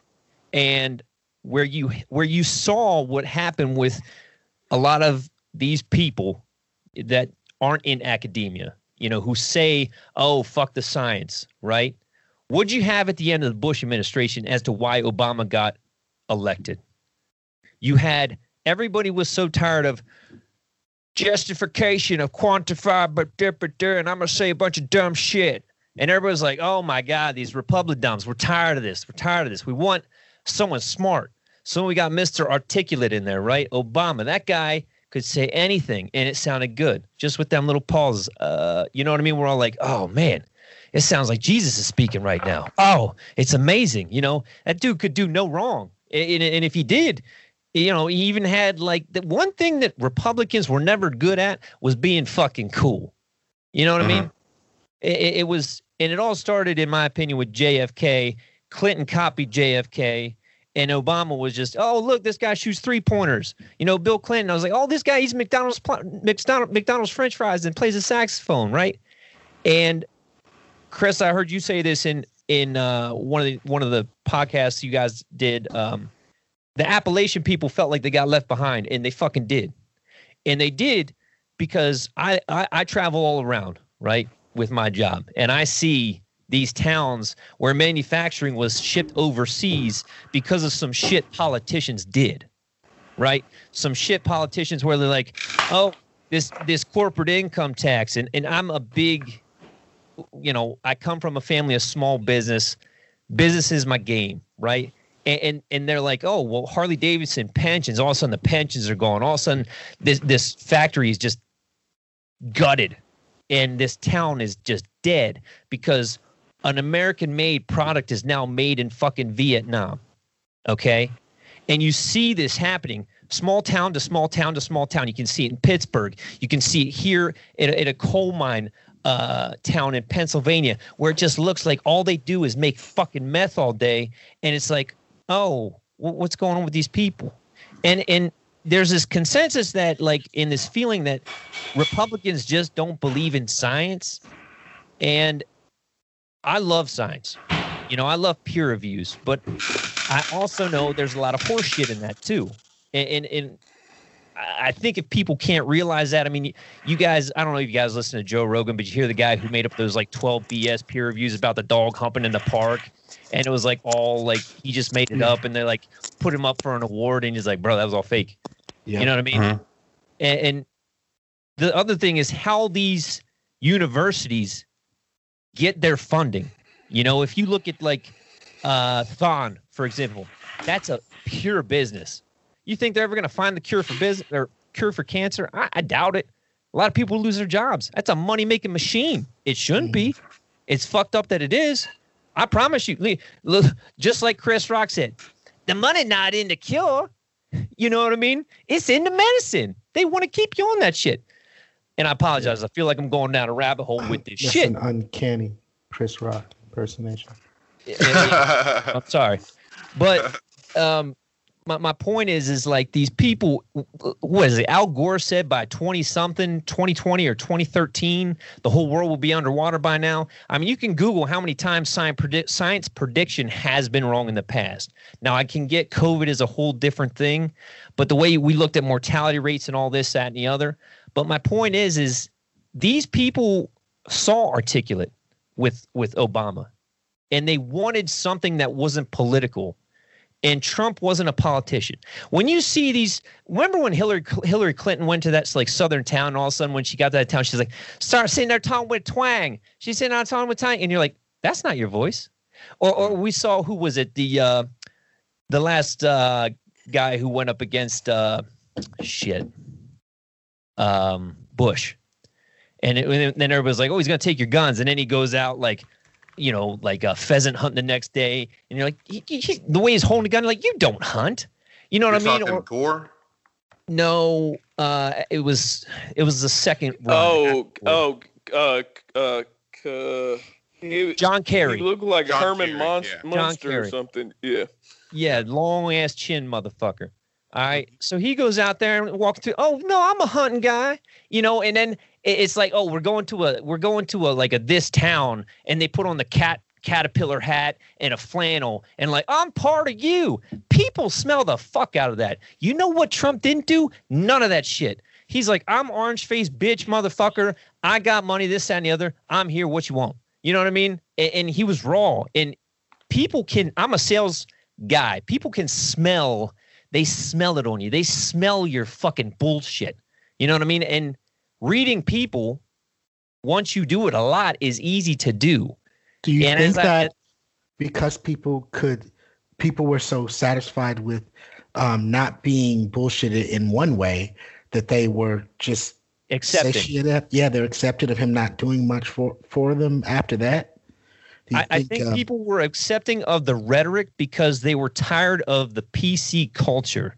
They were tired of bending the knee to, oh, we have to, you know, we're not allowed to say this. We're not allowed to do this. And it was, we had so much political correctness under Obama, and all these Appalachian people saw very little result. They saw more and more shit go overseas.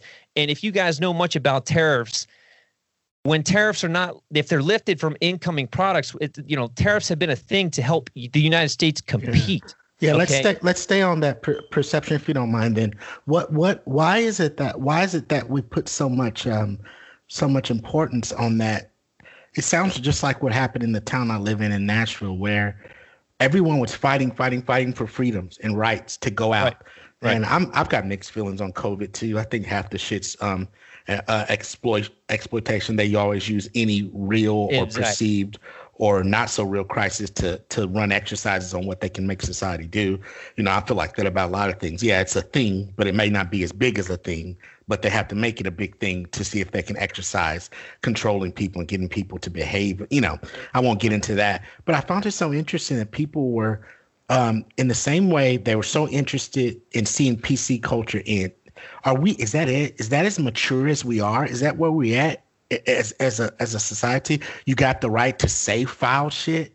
We're in big trouble. I'm asking, like, I keep hearing people articulate that as a virtue for supporting Trump, but then it just ends right there. Okay, so that's it. So you can, in my town, it was in the town I live in, people were wanting their freedoms to go out and do more things, but all they wanted to go out and do was indulge and consume and go downtown and Broadway and look at each other with masks on and get sick. It was bizarre how much we acted like rats in a cage and we just wanted to run the maze, not even considering maybe the maze ain't good for you anyway. No one ever took to do anything wholesome or regenerative or reparative. They only had regressive behaviors and they were fighting for those behaviors.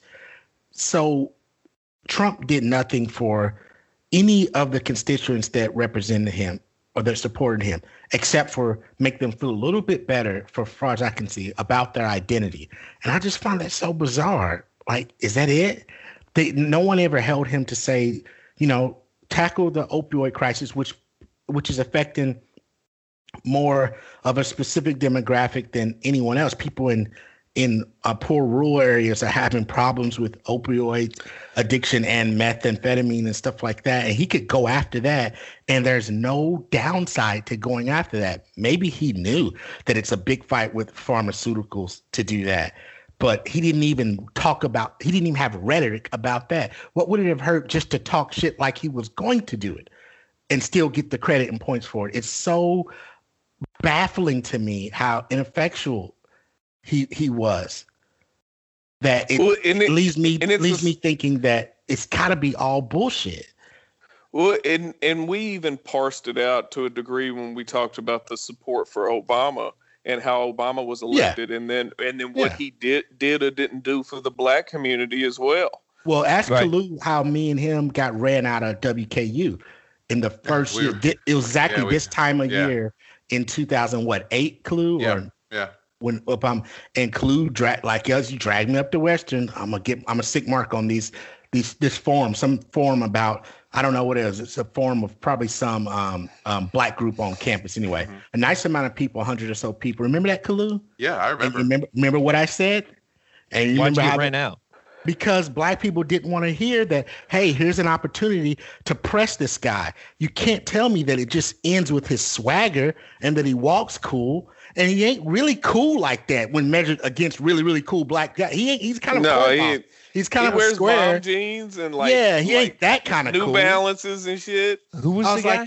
Barack Obama. Oh, okay. I'm saying y'all call that cool? Golly. Like they were so happy to have that fake superficial representation that they didn't want to take advantage of what might have been an opportunity to have some real political progression happening in our country through the perspective of, that our particular group. It was, going to help what's good for everybody is good for everybody. We're one country, but we had an opportunity unlike any other. And the same thing happened. People were just mad that I didn't want to gleefully celebrate whatever it was they were celebrating, his waves or something, his hair. I don't know. Dude ain't said shit. And Kalu was sitting there right by me. And those freshmen, those sophomores were talking about the Green Berets and all this, started evoking civil rights stuff. I was like, Obama doesn't come from that tradition. Not at all. Obama comes from a whole nother line. He was what do you call like groomed. Mm-hmm. Like he didn't come from it was bizarre, man. I didn't know what to think of it, except for that maybe it's all bullshit. I'll be quiet for a moment.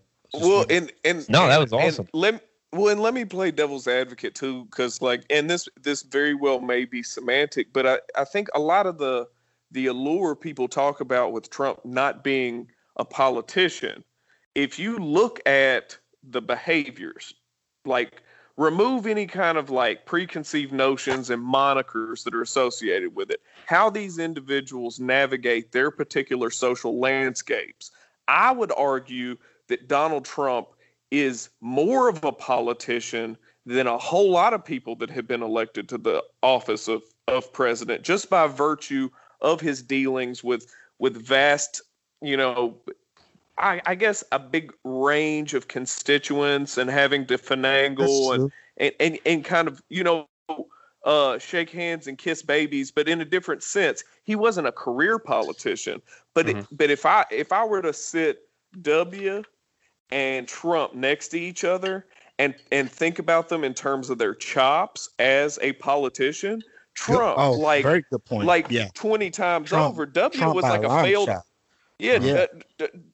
W was just he just wanted to draw pictures, y'all. Like W wanted to paint. I've said it before. It's half paraphrasing someone else that said it much better, but it was it rang so true to me though. But I have a sort of empathy, or I guess that's the word, for Bush, because he clearly was tapped on the shoulder by his dad, like, "Hey, I need you to finish some family work." But he was a rich kid born into the Bushes that was not interested. He's an old ranch boy that wants to eat nachos and drink beers with Mexicans in Texas. You're right. Sit back I would and kick you it could with tell. him.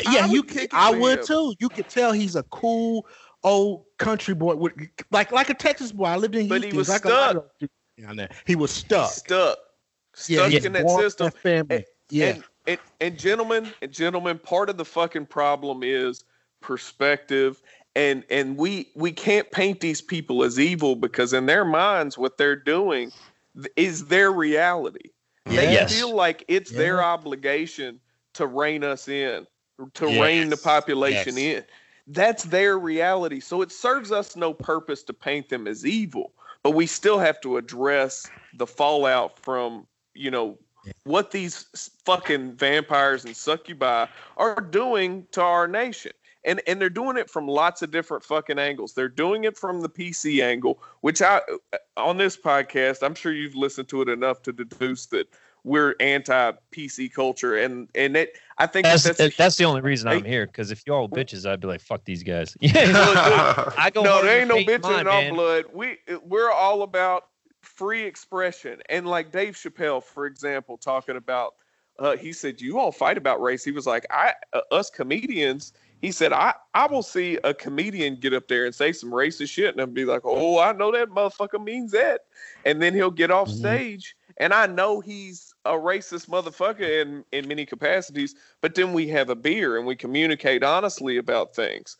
And I think being a realist and not allowing pathos to kick in is the key to all of this shit. And also, and we've gone real tangential to the anti-intellectualism talk, but I think with me specifically, I can't speak for anybody else, because really I don't feel like I identify politically with hardly anybody on the left. Like, really, I mean, there's a rare, and again, my views shift. I'm not going to say I'm this way. In a perfect world, I would be a fucking libertarian, but the world ain't perfect. And I got a front row seat to that shit. Like, that's what I do for a living. So obviously I'm like, we need to remedy some of these social issues. Where is the leak at? Where is the fucking leak? And then you start kind of reverse engineering your way up through the system. And you're like, okay, police enforce X, Y, and Z. We have a retribution-based legal system, a punitive legal system, instead of a rehabilitation-based legal system. Okay, well, a modern society should, by all metrics, ethically gear itself towards a rehabilitation-based system, if at all possible, if it has the interests of its citizens in mind. But we don't. And unfortunately, and I have no problem with capitalism. I'm a small business owner, and I make guap doing I don't make shit as a civil servant, bro. Like, no, I sleep. I sleep good. I guarantee you don't, man. I don't. Not sound like a dick. No, and it don't. But I get a lot out of it. I tell you that. Exactly. I get a fulfillment as a human being. I'm like, oh, I'm boots on the ground. I see what the fuck is up, and it affords me clarity. I feel like, but I make way more with the little business that I fucking started. So look, bro, I did capitalism, but capitalism can't be the whole cake. We gotta have, a blended system.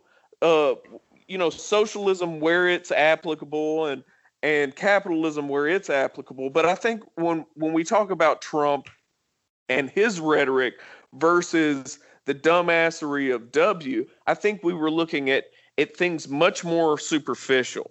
I think we had the luxury then as a population of looking at things of, damn, this dude gets on my nerves.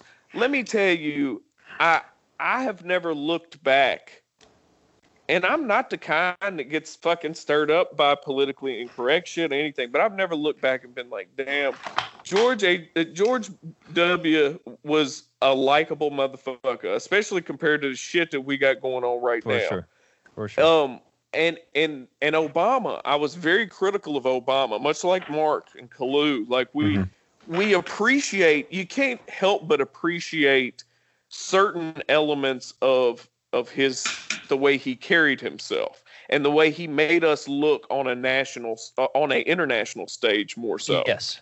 You can't help but appreciate that. But at the end of the day, he was a fucking centrist on a lot of shit, and he was a war hawk, murdering motherfucker as far as an administration is concerned. Then we get Trump in, who has largely, and we can speculate as to the reason, he hasn't been involved in as much military engagement overall actively as the Obama administration or the administration before that. Yeah, but he hasn't done much of that at all. No, he hasn't, and we can speculate as to the reasons for that, you know. But I think that the rhetoric this time, the dumbassery this time, it was less. It's not innocuous. W's stupidity was almost likable. It made you be like, damn. Yeah, and like Joe Rogan said to what Steve mentioned, like, I didn't think it could get worse. Joe Rogan has a really good joke about that, but like, I didn't think it could get worse, and I would much rather have Bush, you know. Oh, and it just, and again, this is just very much my opinion and nails on a chalkboard kind of shit. It got to a point where I was like, this is poisonous. Like, even if children were in the room, walking around, developing, listening, patterns of thought and language, all that shit that you just kind of diffuse secondhand, even just that stuff, those thoughts, I was like, this is a particularly poisonous version of communication from the highest office in our fucking country. And that's the reason why I was so adamant about, look, let's get this out of here and see what we're working with, because this motherfucker he's bombarding us, and he was fantastic at it. He kept us constantly reacting, so we didn't have any chance to really assess anything objectively. And the man would make outlandish claims. You know, he would make outlandish claims, and then his PR department would be like, well, he didn't mean that. And Pence would have to smooth it over. Well, and again, and don't get me wrong, he's not different in his lack of accountability. He's different in the transparency of his lack of accountability. And that transparency with a lack of accountability, that permeates society. And I'm not saying that a slow, painful death by virtue of a slave master that smiles and tells us everything's going to be okay is a preferable fucking thing. I can't say that, but I can say what just happened, man, that shit made my stomach hurt for fucking 4 years almost. At first it didn't. I was like, y'all are tripping. Trump ain't gonna be too terribly different from Obama. It's gonna be fine. And then every goddamn day he's saying the dumbest shit that I've ever fucking heard in my entire life. Listen, I would say to that, I 100% agree with you. And again, Joe Biden didn't win this election. Trump lost this election. He lost for himself. If that dumb motherfucker could, even with COVID, because you heard Biden's plan of COVID. I'm like, wow, that sounds exactly what Trump's plan. And then he comes out and acts like, if I was president, 230,000 people would still be alive. Poor shit. It's worldwide. Who fucking believes that? And every place that locked down hard as shit and masked up like motherfuckers, guess what? They're getting hit hard again. You know what I mean? And when you even saw the same thing, if you want to go back to science, it's like, look, I'm not an epidemiologist. I'm not going to sit here and say I'm not, but I know how to read a fucking study and see conclusions and results. And when you go on Google, and this when shit first hit the fan, I'm looking into masks. If you wanted to see any study, and there was one done by, it was like Nebraska University, you had to go to fucking page 6 of Google. So to say the consensus was like, oh, this is pro, And if you said anything against the mask, shame, banned, boom, pulled off Twitter, pulled off Facebook, done. And listen, I'm not going to say there aren't crazies that said there's all kinds of crazies on both sides if you ask me. But if you don't toe a certain line, you just get kicked off. The idea of democracy is balance. This is how this shit works. And I will agree with you. Pure capitalism fucking blows. But I also say pure socialism blows. I love martial arts, man. And mixed martial arts is a thing because we realize, okay, we can take a good thing from this and a good thing from that and a good thing from that and make one badass system. You know what I mean? Yeah, and you need it all. You need the whole toolkit because you don't know what's coming. Exactly. And that's what I'm all about. That I don't give a fuck. Let's steer the best ideas. But I don't like how and is where a lot of the people who still pushed for Trump is when, dude, listen, the way you saw the media, Trump could do no good. Who heard anything about the fucking peace deals in the Middle East? Nothing. Mm-hmm. Nothing. You guys know about the Buy America Act? Do you know anything about that? The Buy America Act? Yeah. Was that his push to get things created here and stuff like that? Basically, so it was like if you saw with Pittsburgh, okay, and what happened to the town of Pittsburgh is steel manufacturing went over to China because it was just so much cheaper to produce. So that fucking place was a shithole for years. It's slowly coming back because it resorted to other things, but obviously that's why you have the Pittsburgh Steelers. That's the name. Okay, so with the Buy America Steel Act, it was any DOT or government projects you had to have, everything from the manufactured, and the actual raw product from the United States. Now, mind you, that's something that Obama started, but he didn't want to enact it. So this is he was like, nope, we're doing this. And then what happened? The media fucking crushed him. All these small businesses are failing because of what he's doing here with tariffs and blah, blah, blah, blah, blah, blah, blah. And it's like, no. We have to go through this pain period for a long game. You know what I mean? Because and I'm not going to say every job's good, but like machinists, these types of jobs that, that's where when I say make America great again, that he didn't invent that fucking term. That's what it started with Reagan. Clinton used it. And then the same way you can see those highlights of like Obama saying the same exact shit Trump saying, and they act like Jesus Christ up against Satan. You know what I mean? And I'm like, he said the same shit. He's doing the same shit. Speaking like again. It's not like this is a new invention of make America great again. You just don't like the way he fucking says it and the branding of the red hat. And what's hilarious is I live again in Podunk, Pennsylvania. It's not that bad. I'm right outside of Harrisburg, if I'm honest. But when I went to Election Day, I saw that line of people. I know every single one of them motherfuckers were voting for Trump. I did not see not one goddamn mega hat. Because you know why? These people know what that mega hat represents, and they don't want any part of it. And they're redneck, dumbass motherfuckers. I know. I seen them, missing teeth and shit. And I'm like, ugh, man, I know you don't make no money. Like, oof, they're poor. Like, but they didn't have a mega hat on. None of them had it. They don't want anything to do with the mega hat. They just want to be like, I see this happening. You know what I mean? How when Clinton was running against Trump, there was this feeling of dissatisfaction with the options. Such a strong feeling of dissatisfaction that there was a lot of third-party energy. Yes. And I was really excited about that. Where did that go? Yeah, where did that go this time? Didn't you hear? Didn't you hear how some states weren't letting the Green Party on their fucking ballot because it would take away from the Democrats? Right. See, or Republicans. That's libertarians. Libertarians all day. Yeah, libertarians we would definitely win, especially in Georgia. There are around 60,000 libertarian votes there that most certainly took away from both of them. Because you can look at Pennsylvania, and I know a lot of libertarians. I have them in my family, and it was over 1 million something that he got, I think. I believe you can fact check that. Sorry.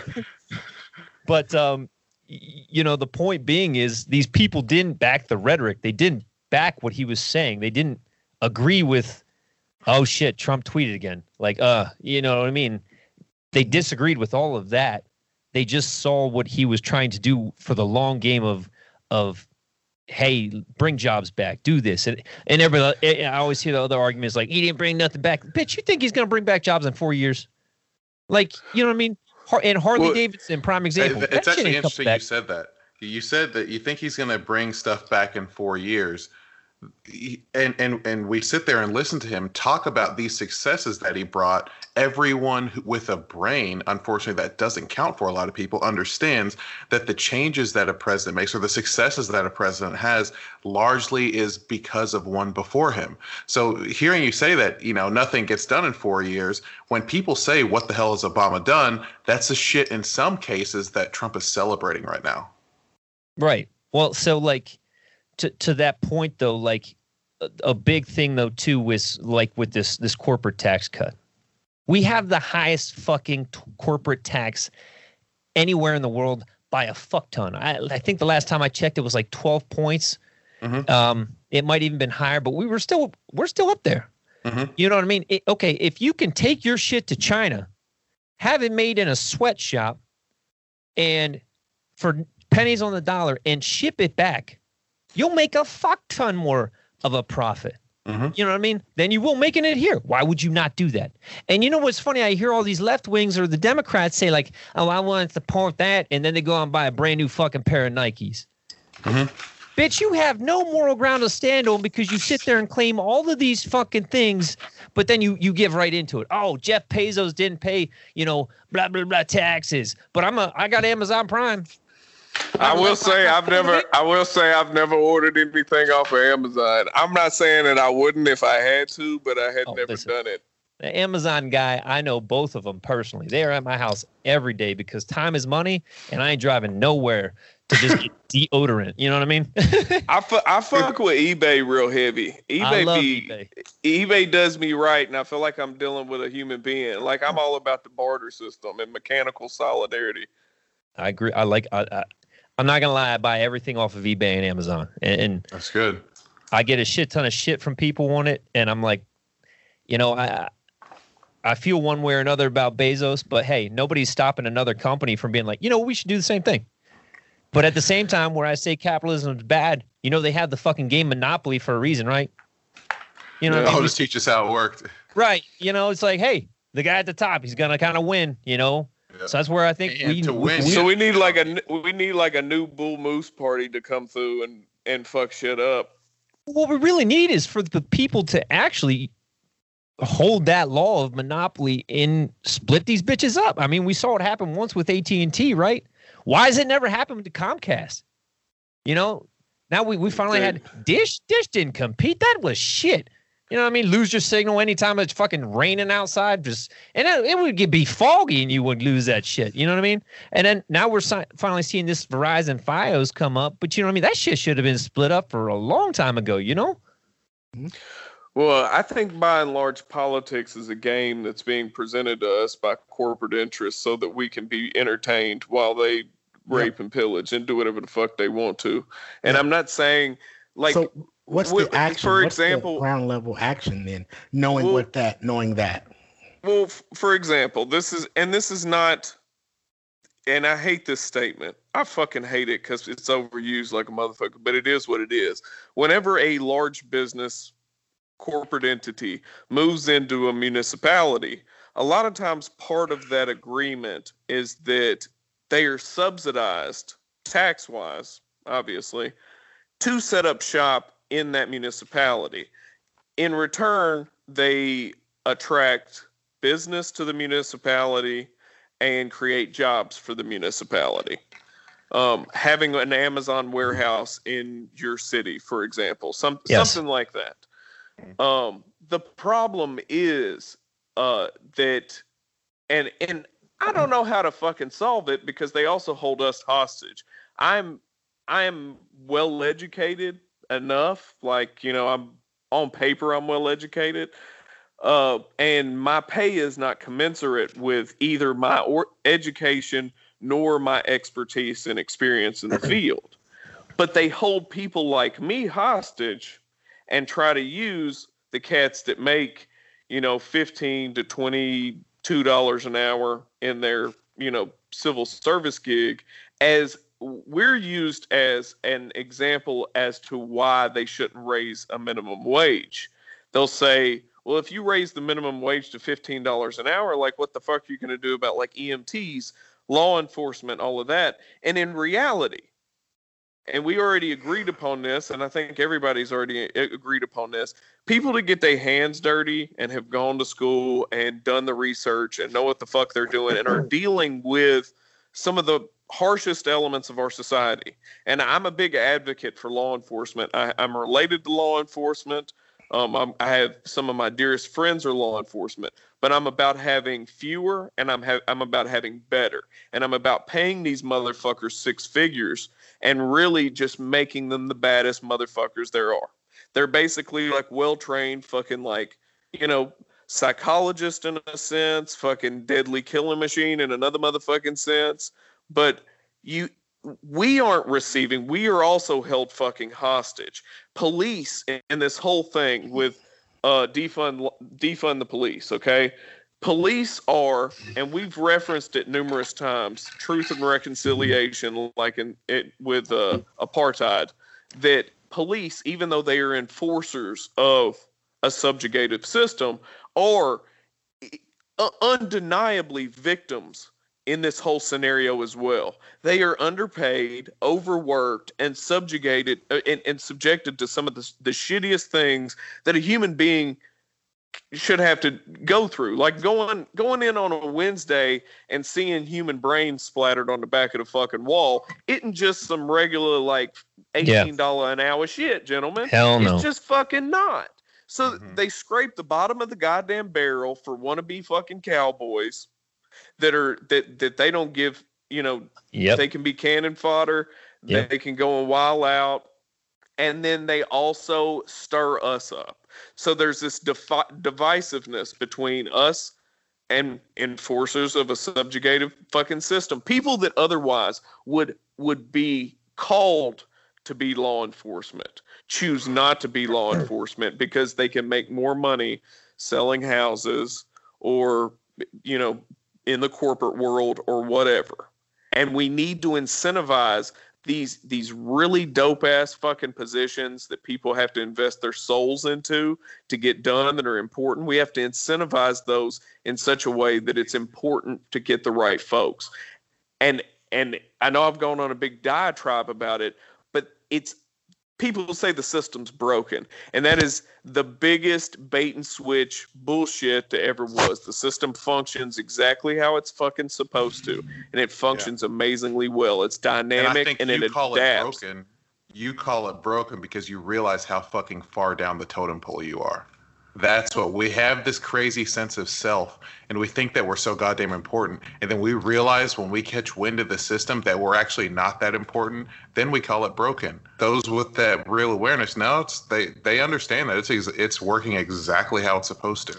Well, and that's the thing, is that there's an even flow to it. Again, like the system that I stand to benefit from, that we're all goddamn guilty. Everybody here's guilty. We don't just by existing, we're putting other living things at risk. We just are. And that's the reality of existing, is being selfish and understanding where the fucking line is and how much you got to give back and where to give back and what's ethical and what isn't fucking ethical, because otherwise they get us tangled up in all this convoluted, unnecessary bullshit. Yes. And you know what? And we feel good about it because you know what? We got to work our brains out. Like we also, me and Kalu lift weights as well, and that's a thing in and of itself. But doing this satisfies something similar from a neurotransmitter kind of standpoint. It does, yeah. I've said the same thing that in podcasting, I feel hard for it because one, it forced myself to educate myself deeper in different things, and I heard an awesome quote today, and I'm going to botch this, but it said, don't let school get in the way of your education. And something that I learned real quick in school was I literally, again, I was a kinesiology major. I walked from one fucking class, they told me one thing, to the very next class. they contradicted everything I learned in the previous class. And I was like, wait a minute. Because I was still on this ignorant idea of like, oh, this is a one size fits all. Facts is facts. And, you know, I was young at that point, but you know what I mean? That's when my eyes were open to like, I'm now more objective. I'm not like, oh, no, I got it right. You're wrong. And that's where I think this whole left and right divide thing comes where I'm just fucking over it, because when you see Trump say something and the left, it's exactly what Obama said, and the left's like, ah! You know what I mean? It's like, just because it came out of Trump's mouth, you want to fucking disagree with it. And that's why I started this off by saying, okay, can you guys tell me 3 things Trump has done good? Because a lot of people who are anti-Trump can't do it. And I'm like, bro, if you can only focus on one motherfucking thing, that's on you. You know what I mean? If you can't get past the big mole on someone's face, that's on you. You know what I mean?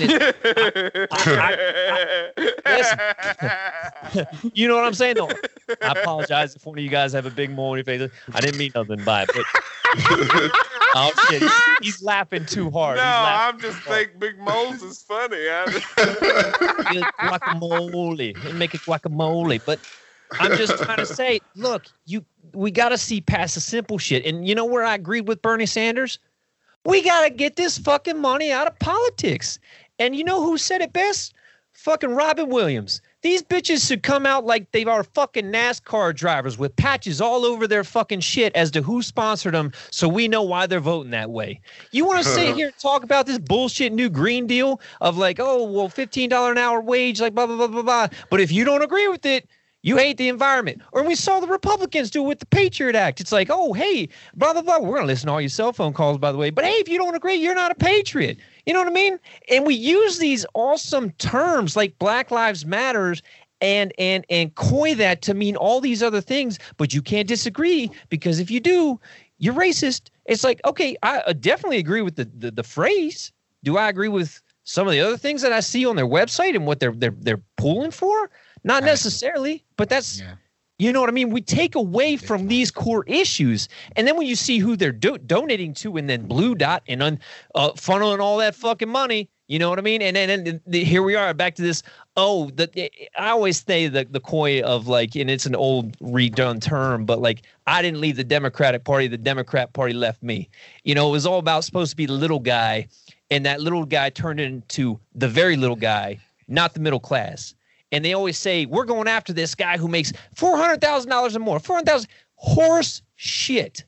Bitches, put your seatbelts on, because taxes going up. Can you guys hear me? Yeah. Okay, yeah, I went up. Says it doesn't sound bad. No, you're good. Okay, I went upstairs. I want to make sure the Bluetooth lasted long. I have this fantasy. I always throw these guys. Steve, you may have heard it, depending on how many episodes you listen to, but I do this frequently about whatever circumstance we're talking about. Throw out my little ideological musings, but I have this fantasy of like a candidate coming along and running a campaign, and you know how they have different slogans: hope, change, whatever, make America great again. But a campaign called Count to 10. That's the motto of the campaign. Yeah.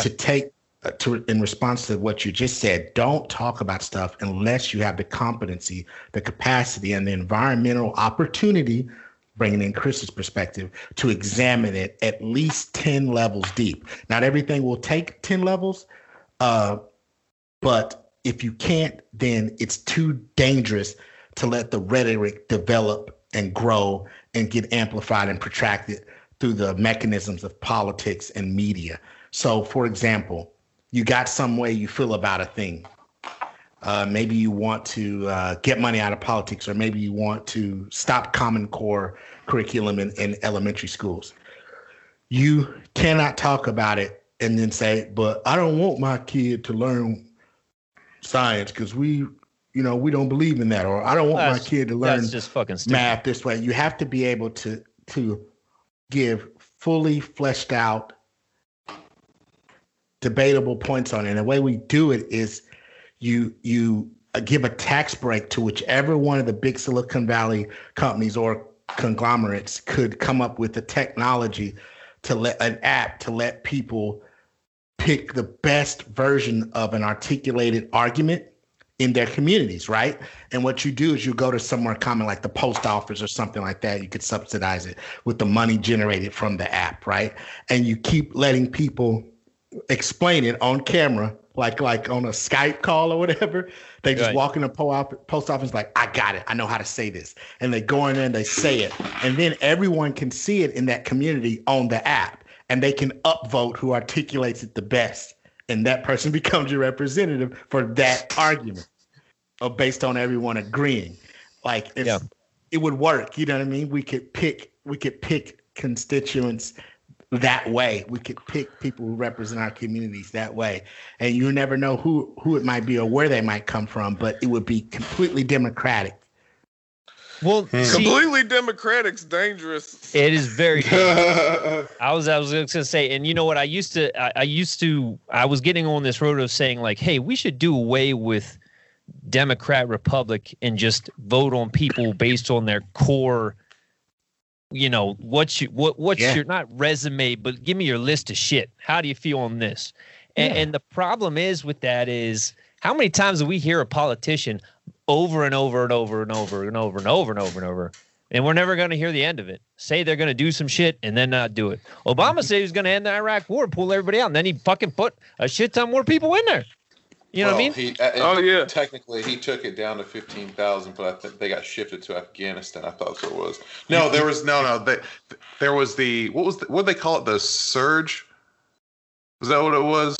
Insurgent? No, not insurgent. No, there was a thing that they called to flood it with a shit ton of people. Yes, it was like go hard in the paint, wipe it out, and then he pulled back, created the vacuum, and then we had ISIS. And then ISIS, yeah. Yeah, so, and to the same point of what he said, listen, we all pick, and this is where shit gets fucking stupid, right? And we got to come to some term of agreement with politics where we just got to let certain things go. When I was all for Obama, you know why I wanted Obama? One, I wanted a black president because I thought that would take us to the next level and end a lot of this shit. I did. It didn't happen. In my eyes or the way we see things, in some sense, it almost seemed worse, right? And I could be wrong on that. Mm-hmm. Maybe my head was in the sand. But I was poor as fuck, man. I was waiting tables. And I want to get into another thing with this too, but I was so pro-Obama. I'm like, listen, all right, healthcare. Yeah, I need that shit. Whew, can't afford it. You know what I mean? You got a little bum knee or this, that, and the other, and I was lifting. I tabletopped a couple deadlifts. My back was fucked. You know what I mean? And I'm just like, okay, if Obama gets in and this, I get the healthcare, okay. And then it got passed, right? I'm waiting tables again. Making like 22, 25, maybe 30 grand a year. That shit gets passed. Hey, you don't qualify. You make too much money. Bitch, I make 22 grand a year. What the fuck you mean I don't qualify? Yeah, you don't qualify. You make too much money. I'm like, well, that's not what you told us.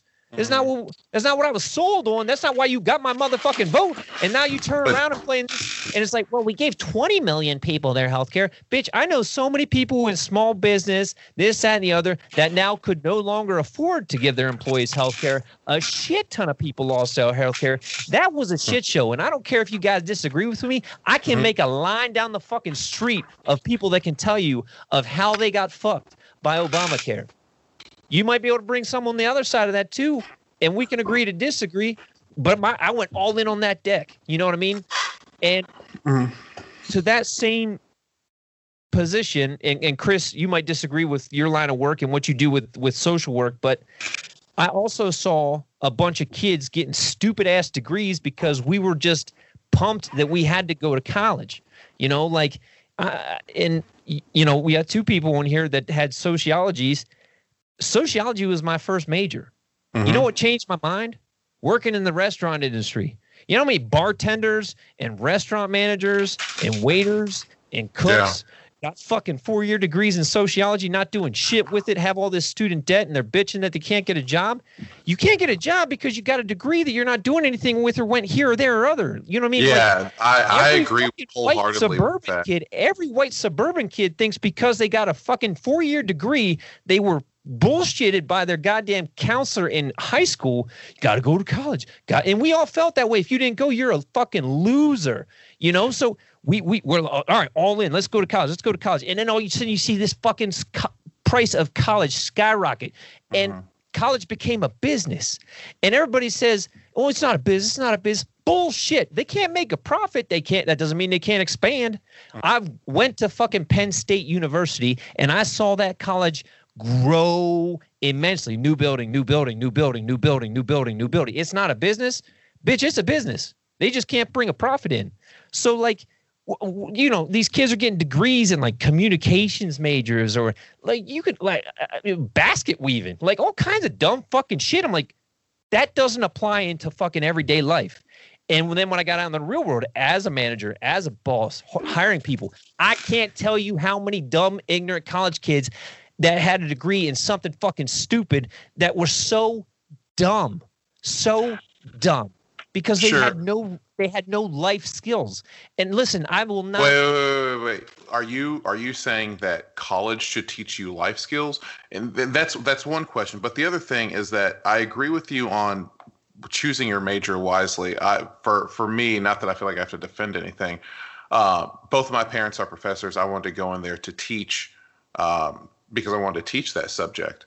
Now, granted, I was in school whenever the market essentially tanked and the economy just tanked.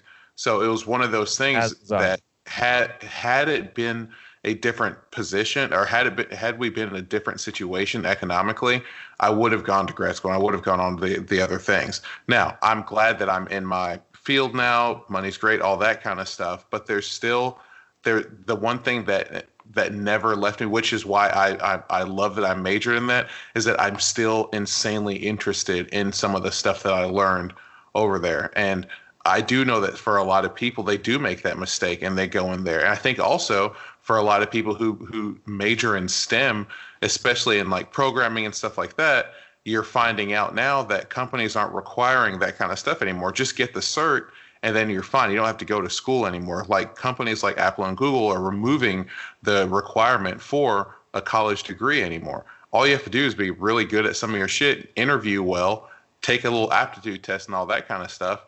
And, you know, you'll see where you kind of go from there. I think that it plays to what you were saying of don't let school get in the way of your education. Exactly. I think we're blaming school for and their majors for a problem that's much deeper than that. I've seen very fucking dumb mechanical engineering majors. I've seen very fucking smart like women's studies majors. And it really depends on how you were trained. And again, I do have, and I'm calling it a privilege, I have the privilege of having both parents who are both college professors.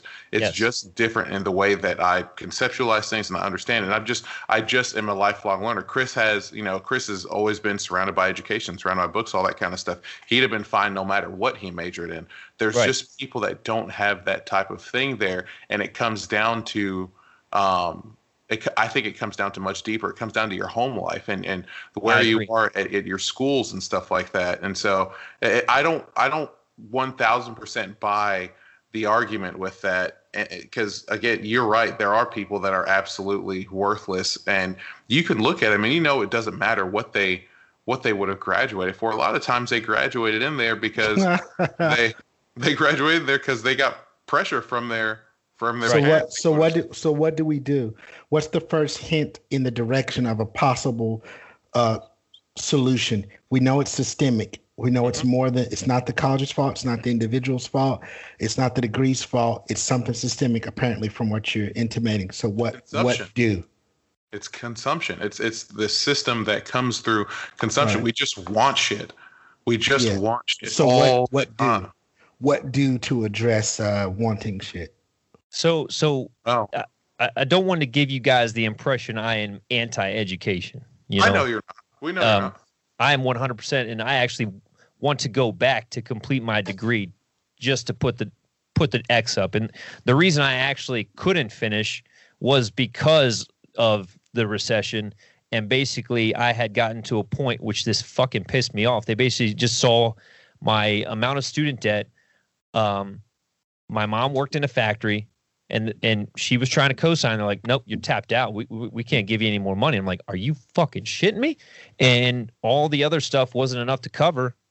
So I was done. You know what I mean? It was, it just is what it is. And I lived this life for the next couple of years, just hating the system. Like not education, just like fuck this, fuck that, like hate this. And that's when I was leaning towards like what these young kids, and I understand why they want all this stuff easy, you know, and seemingly like this full blown, and I'm going to tread around the socialism thing, but like I can see why they advocate for that, you know, because they feel like they can't get ahead. You can get ahead. A lot of entrepreneurs have gotten ahead. I don't think Jeff Bezos has a fucking college degree. Look at how many people who are starting up tech companies are just dropouts. I mean, you got, what's his name for Facebook? Who's the other big one? Doesn't matter. Point being is the focus around that 4-year degree, and now you're seeing now with, you know, actual places have sort of dropped that to say like, yeah, 4-year degree and equivalent experiences. But there were places where you couldn't even get in the door without that 4-year degree. You know what I mean? And you're like, then they realize like, this isn't really working out because these kids, you know, they don't really know much. Just because they got a 4-year degree, they have no experience. You know what I mean? And to that point of what you said, I'm in the utility business, okay? And I deal with electrical engineers. These are the smartest motherfuckers of the engineers. And the first thing they love to let you know is how smart they are. That's just all they do. And these guys who live in textbook land love to, they saw like a spec and they say, oh, this F-35G7, and they're like, I want to put this on this rig. And you're like, okay, man, that's cool. Because they just want to put their dick mushroom stamp on it to be like, I did that. And it's like, hey, let's calm down. First off, that's overkill. Second off, that's not practical. That's not a readily available product. You can't just get that. You're going to spend a shit ton of money. And the ego gets in the way of these guys a lot of times. And they're smart as hell.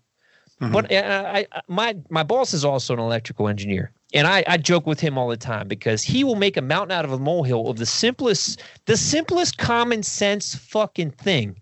And I always bust his balls. I'm like, dude, I could give you a fucking box cake and say, hey, man, bake me this cake. You know, preheat 350, mix the eggs, blah, blah, blah, blah, blah. I could come back 3 hours later, that motherfucker won't have me a cake. You know why? Because he'll be like, well, the barometer pressure of the system, I thought at our altitude, maybe it's a little too humid out. I didn't know if I had to go 275 or maybe go a little bit over 400. I don't know because we're a little higher.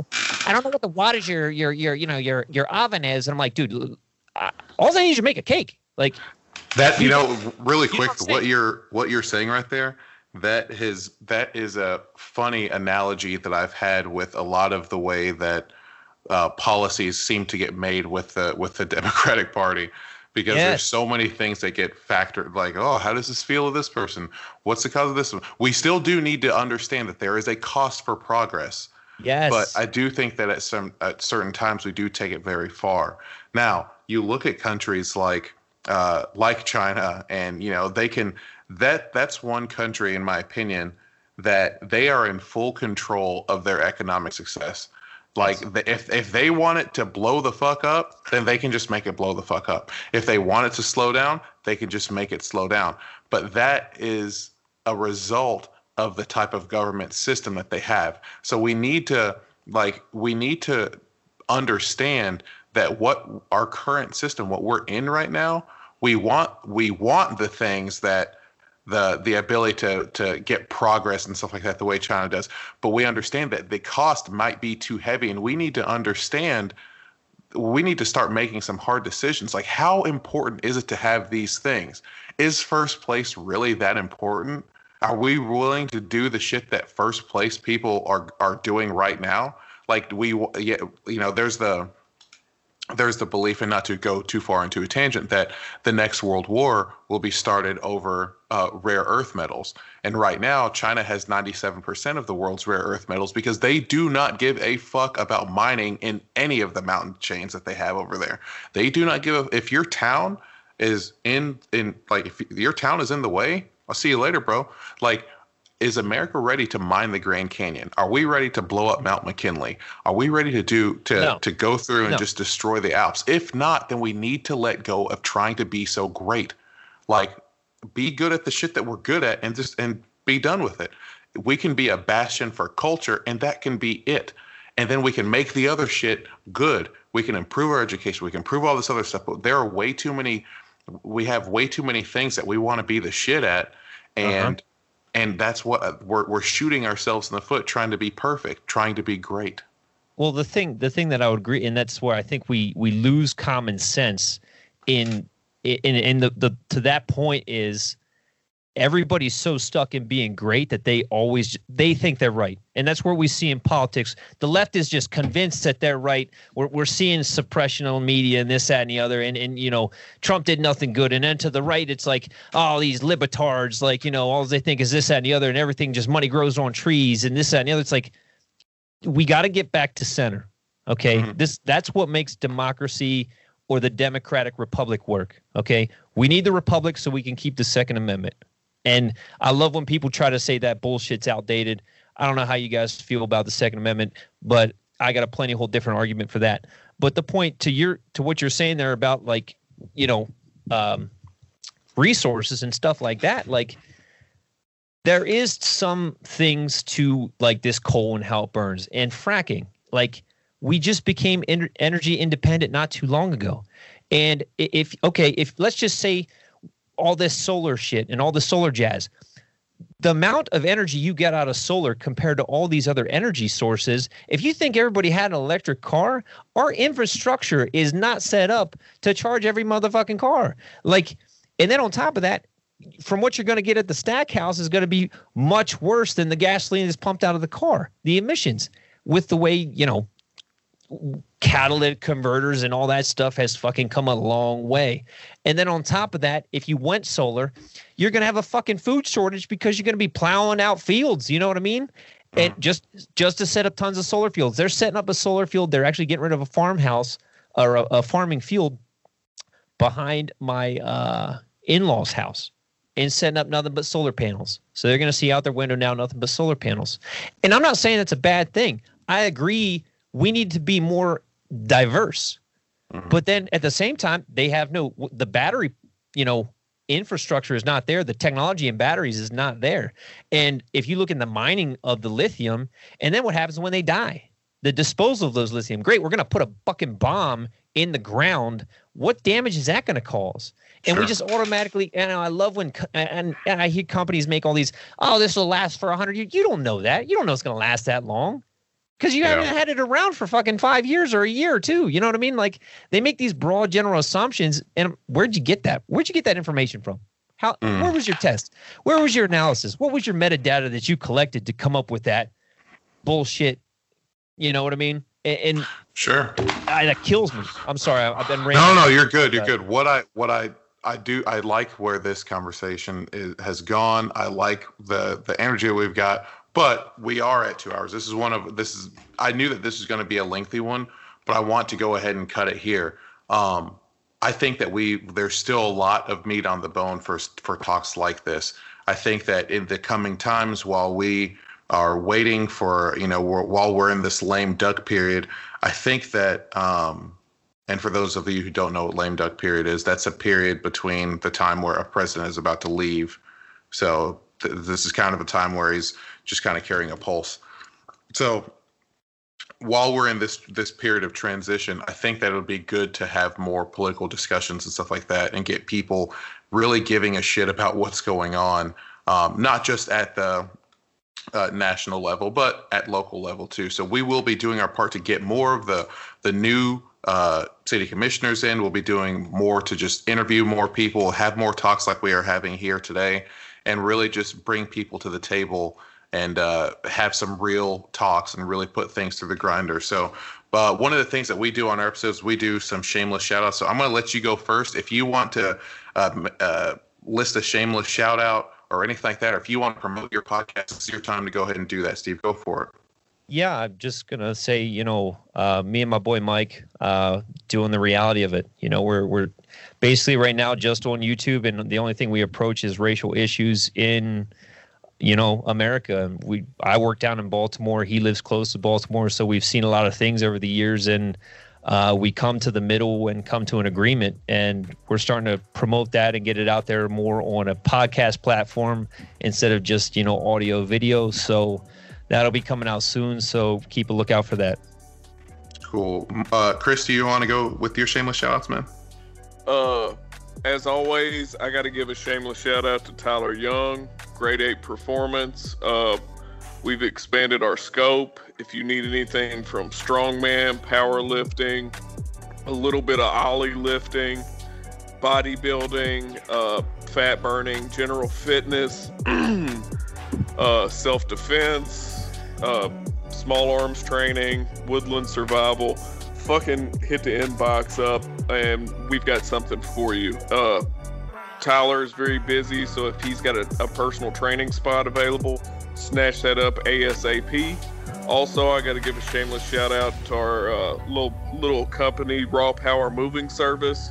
If you need anything moved in and around the Warren County area, hell, we kind of crazy. We liable to drive halfway across the country if the price is right, but we're probably cheaper and stronger than anybody that you're going to deal with. Otherwise, I'm going to take good care of your stuff. So Raw Power Moving Service, that's Raw Power Movers on Facebook. Cool. Mark, do you have any?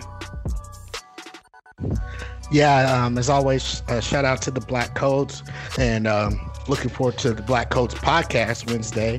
Going to swing by and do one with those guys. And things are growing, doing good. We'll eventually link up. You'll meet all those people eventually.